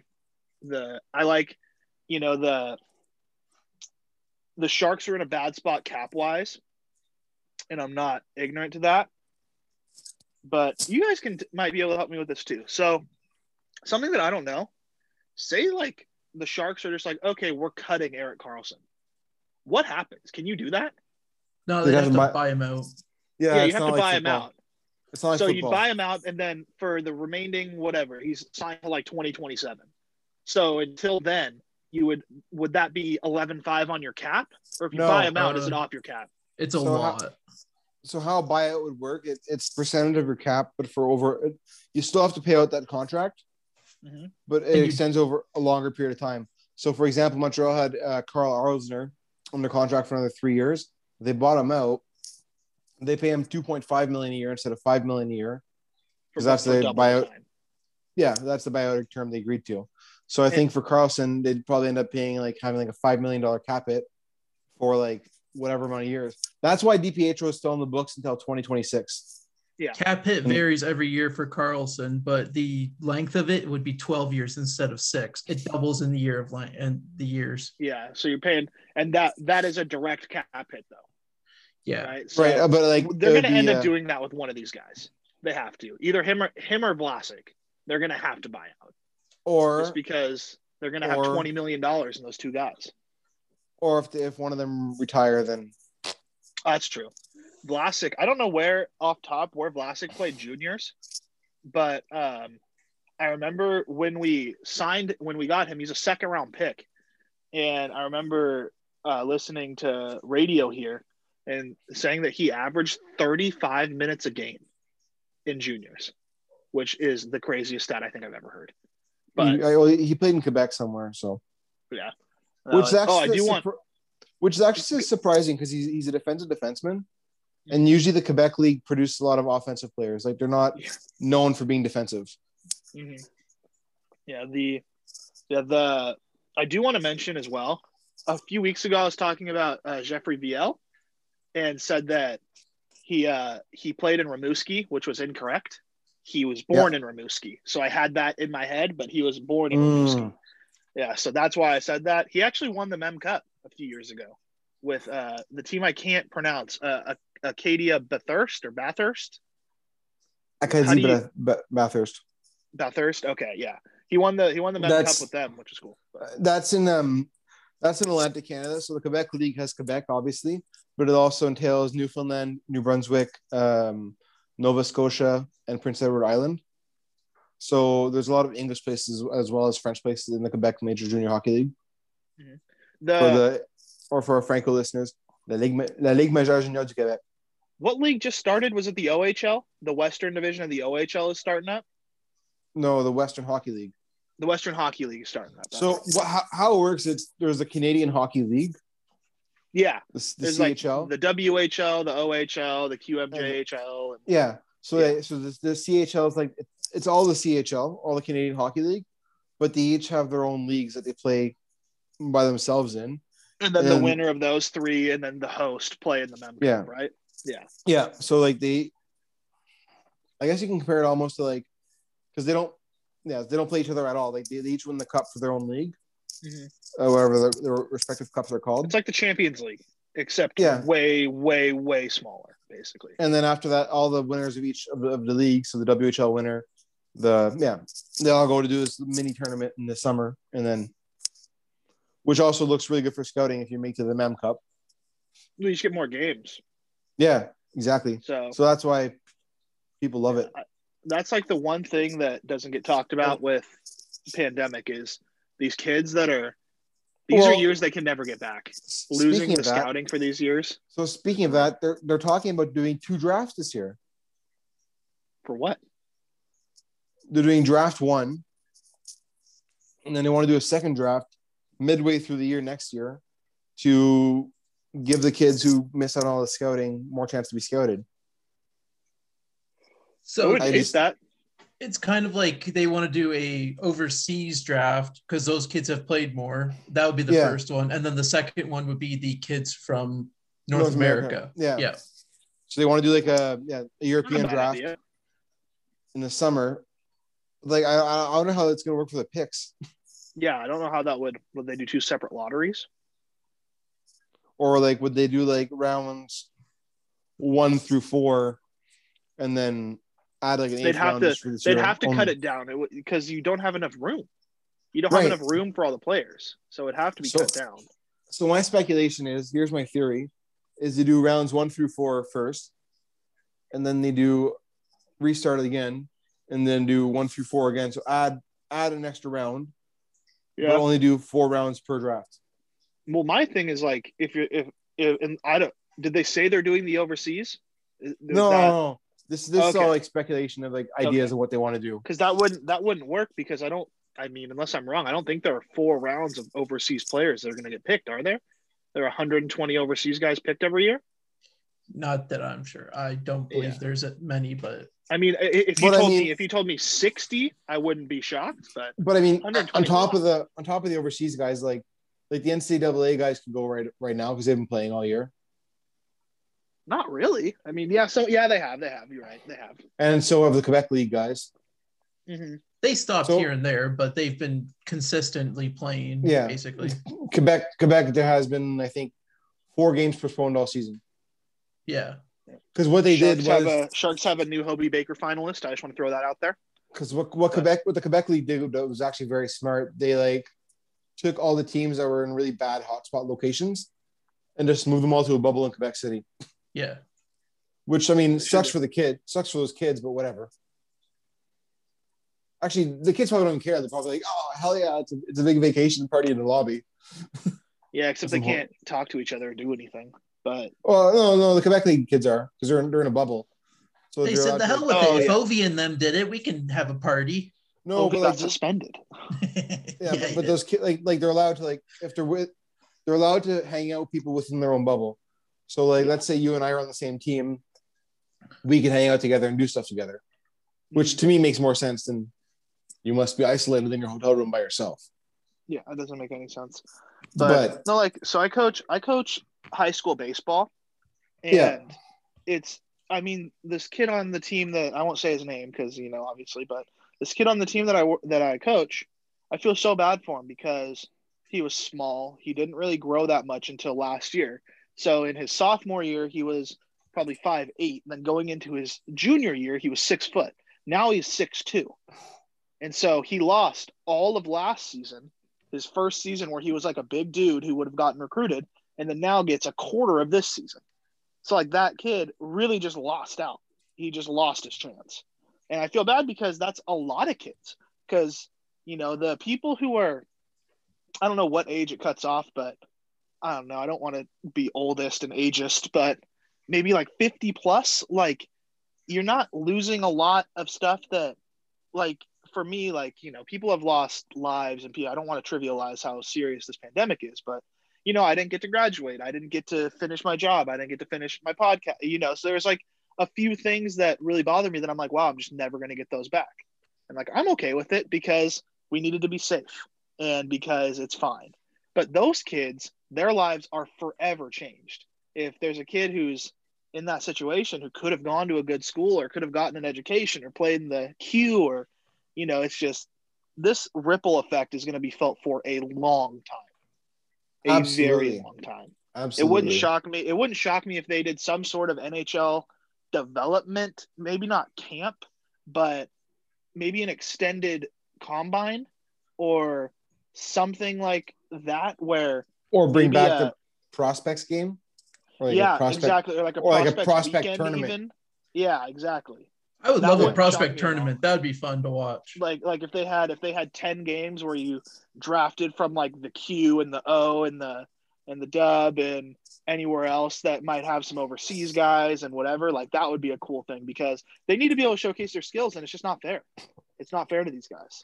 Yeah. So hopefully it works. But also, since the last time we were on, Lafreniere scored again. Yeah. So that happened. So good for him. Also, the Sharks' 2 high draft picks this year, Ozzy Weisblatt, he scored. And then they both got sent back to their WHL teams. But him and Tristan Robbins, or Robins, I don't know how to pronounce his name, to be honest. But, yeah, that's pretty much all I got. Yeah. I got a question for you, Chad. Yes. You're an AHL guy, right? Yes. Obviously. Mm-hmm. Do you think the rules should be changed for players who have spent already 3 years in the CHL? Do you think that should be changed for those guys? To be able to put them, when they get drafted, should they be able to go to the AHL and develop more, or should they be thrown right back into CHL? I think that it should be a case-by-case thing. No, because there's an 18-year-old kid playing in the AHL. It's safer for an 18-year-old to play in the NHL than the AHL. Oh, yeah. The AHL is a crazy league. Like, you almost never see heavyweights just dropping the gloves in the NHL. That happens in the AHL on a semi-regular basis. So throwing a guy with, like, the captain of the Barracuda is Jacob Magna, and he is a monster. And, like, you're going to tell me an 18-year-old who up till this point, the best people he's ever played with are in the CHL, are going to play him? It gets to a point where I think it's for their own protection. And in the NHL, there's more protection, which is why I think that's okay. But I would like to – it stinks. It does. Because, like, Ryan Merkley could have been on the Barracuda for the last year. But instead, he had to play in the O. And so, like, I get what you're saying, but I think it's right the way it is. It's similar to the rules in, like, the NFL. You can't get drafted until you're 21, basically, because it's just like you can't. It's not fair. I think it's a case by case rule. I think, like, you could do the exceptions. You could do like special exceptions like they do for juniors. That I wouldn't hate that. That's what I mean. So like case by case. For example, I think there's one guy who should have been going back to the Q, but he ended up staying in the AHL on Detroit. Velino. Mm-hmm. Oh yeah, Joel Velino. Yeah. I never understood that whole situation, why he got the exception. It's such a weird thing. Then are these guys not getting paid when they're in the AHL? They are. Does it not? Is it not like college where you can't? Because once you get paid to play in America, you can't play college anymore. So is it not like that? No, because how it works is like if you're in the OHL, whatever, you can sign a contract and get your signing bonus, and then you go back to junior, and it's whatever. Yeah, no, I don't hate it, but I don't think it should be a regular thing. I think about as much as people get 15-year-old exceptions to play in like the O or to play in those leagues, right? Like the Tavares and the Davids, and it should be about that frequent. Maybe once every couple years, where it's like, this guy hates juniors, he's far away from home, and he just wants to play, right? Like maybe, but it's I think it's for their own protection. I think it's because a lot of 18-year-olds aren't ready for the mental side of it either. Right. So the rules are for salary is it's considered amateur league, but they get like a weekly allowance from the team. Mm-hmm. I think it's an allowance of like $100 a week or something like that. Yeah. Nothing major. It's a little enough to go buy. Go ahead. Yeah, it's enough to buy a T-shirt, whatever. But then the team also provides their billet parents, so they live with a family. Mm-hmm. And on top of that, if by the time you're done your 5 years or 4 years of playing major junior, so OHL, whatever, and you have not signed an NHL level contract or an entry level contract, the team will pay for for college. Or university. Gotcha. Okay. So that makes sense. That's one thing a lot of people like forget. Oh, you went to the OHL, you don't have education, right? But if you don't make it in the OHL, you can still get education for free. They'll pay for play hockey there. Yeah, and they'll pay for up to a master's degree. Nice. Which is 8 years of school. I think what they should do is allow a mechanism where the NBA just started doing this, where you can hire an agent in the NBA. So, like, if you're an NCAA basketball player, you can hire an agent, go through the draft process, not get drafted, and come back to college. So they should have something like that, where you can go play, and then if maybe if the team, because if you're asking me, I think Weisblatt would have been asked to stay with the Barracuda because he looked good. He was top 2 lines. He was playing power play. He's a good player. But I don't think Robbins would have been asked to stay, right? So I don't understand why. And that's just because Robbins didn't play that much. He was good, but he didn't play that much. And, like Merkley last year probably would have been asked to stay. We didn't have a lot of defensemen because they took Ferraro and they took Knizhov to the Sharks.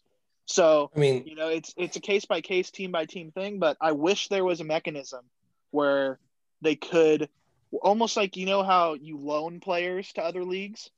Yeah. I wish you could, a junior team could loan the guy to the AHL, basically. Yeah, no. And say like, hey, there's someone hurt. He's in our system. Can we go get him instead of plucking someone from the coast or something?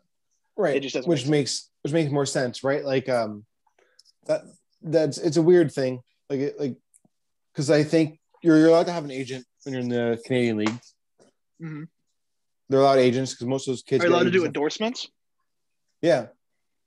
Really? Like Lafreniere has Nike commercials. He's had Nike commercials since he was 16. Oh.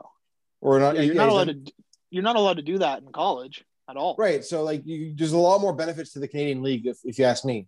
Yeah, I didn't know that. That makes a lot more sense. And Americans can play in Canada too, and the Americans can get all those benefits that you get at the free school and stuff like that. You just have to go to a Canadian college or university. Yeah.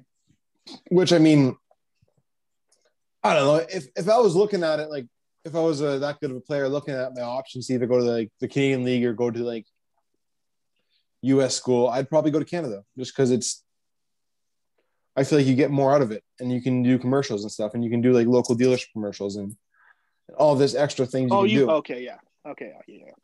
Yeah, I don't know. I didn't know all that.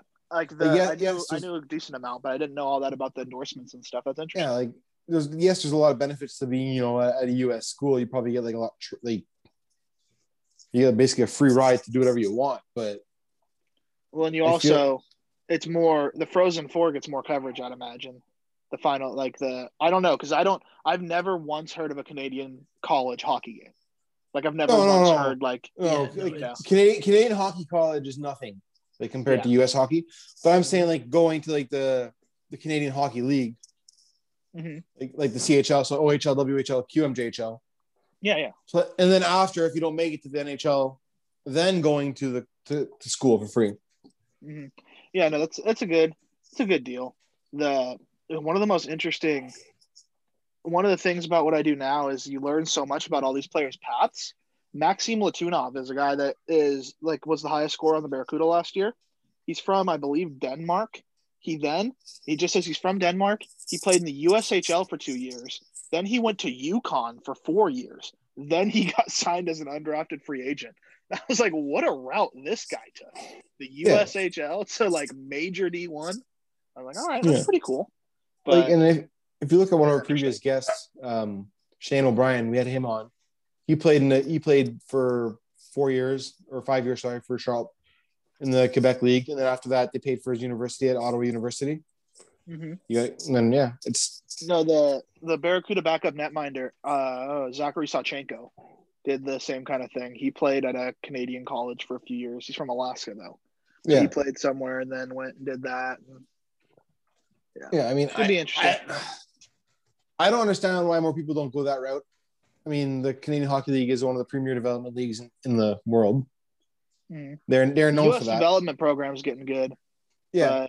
The WHL has American teams, obviously. So does the O, doesn't it? Aren't there a few teams in Michigan? Yeah, and so does Quebec. Yeah. So I guess there are, but they're Canadian leagues. The USHL is the best junior league here. that's like only in America. Yeah, I would say the NAHL is decent. And I feel like it's like easier for players too to go to the Canadian Hockey League, just because like the NCAA has so many rules that you have to like. Yeah. How does it work if a kid from Florida wants to play in the OHL? You notify the league, or you notify the Canadian Hockey League, and depending which state you're from, they'll determine which league you go to. Okay. So, I believe Massachusetts kids all go to Quebec. Well, yeah, it would probably just be like regionally, wouldn't it? Right. Wouldn't it just, which means, that's why Quebec, because there's hockey is predominantly in, if you started at Minnesota and went east, that's where hockey is. Right. That's just, you just stay up there through the Great Lakes and then into New England. That's where hockey is. Scandinavians go to Ontario, Russians go to Quebec, and the remainder of Europeans go to the Western Hockey League. It's where Joachim Blichfeld went. Yeah. Played in Portland. Right. And then also they're the Winter Hawks, I think. Yeah. And then also for the remainder of the regions, because it is a draft, right? So you have to make your intent known before the draft comes up, and then they'll draft you when you're 14, 15 years old. And then you have to report to your team, or you can say, I don't want to report to you. And then they'll trade you to a team that you want to play for. And the CHL has the import draft for overseas players and then Canadian, North American players. Yeah. Yeah, and then it's per region. I believe Florida belongs to Quebec as well. I believe the entire East Coast is Quebec. New York and Michigan belong to Ontario. Mm-hmm. How is like a good 18 AAA team? Yeah. Like, are they just getting killed by any team in the CHL? Probably. Yeah, because I always wondered because 18 AAA teams, a lot of those guys go D1. They go and play college hockey, right? But it's just not the same ball game. In Canada, what it is, so it goes AAA, and then AAA, Junior B, and then Junior A, and then CHL. Okay. Or sorry, and there's also Junior C in there, but Junior C is kind of like a bunch of like 20-year-olds who like didn't really make it. Yeah. I believe there's one Junior C league out of Toronto that like for the longest time every game was going like 20 to 26 for scoring, just insane scores like that. And I guess that's it for this week, folks. Thank you all for listening. Again, we'd like to remind you all to go check out Hull Save and Border Collie Rescue to donate to them. Have a great week. We love you all, our listeners. Thank you for listening. Please remember to keep subscribing, liking, and sharing. And check out our content on YouTube. And also remember, Chad will beat you all up in the gym because he's a gym rat. Y'all have a great week, everybody. Stay safe out there. And remember, we love hockey.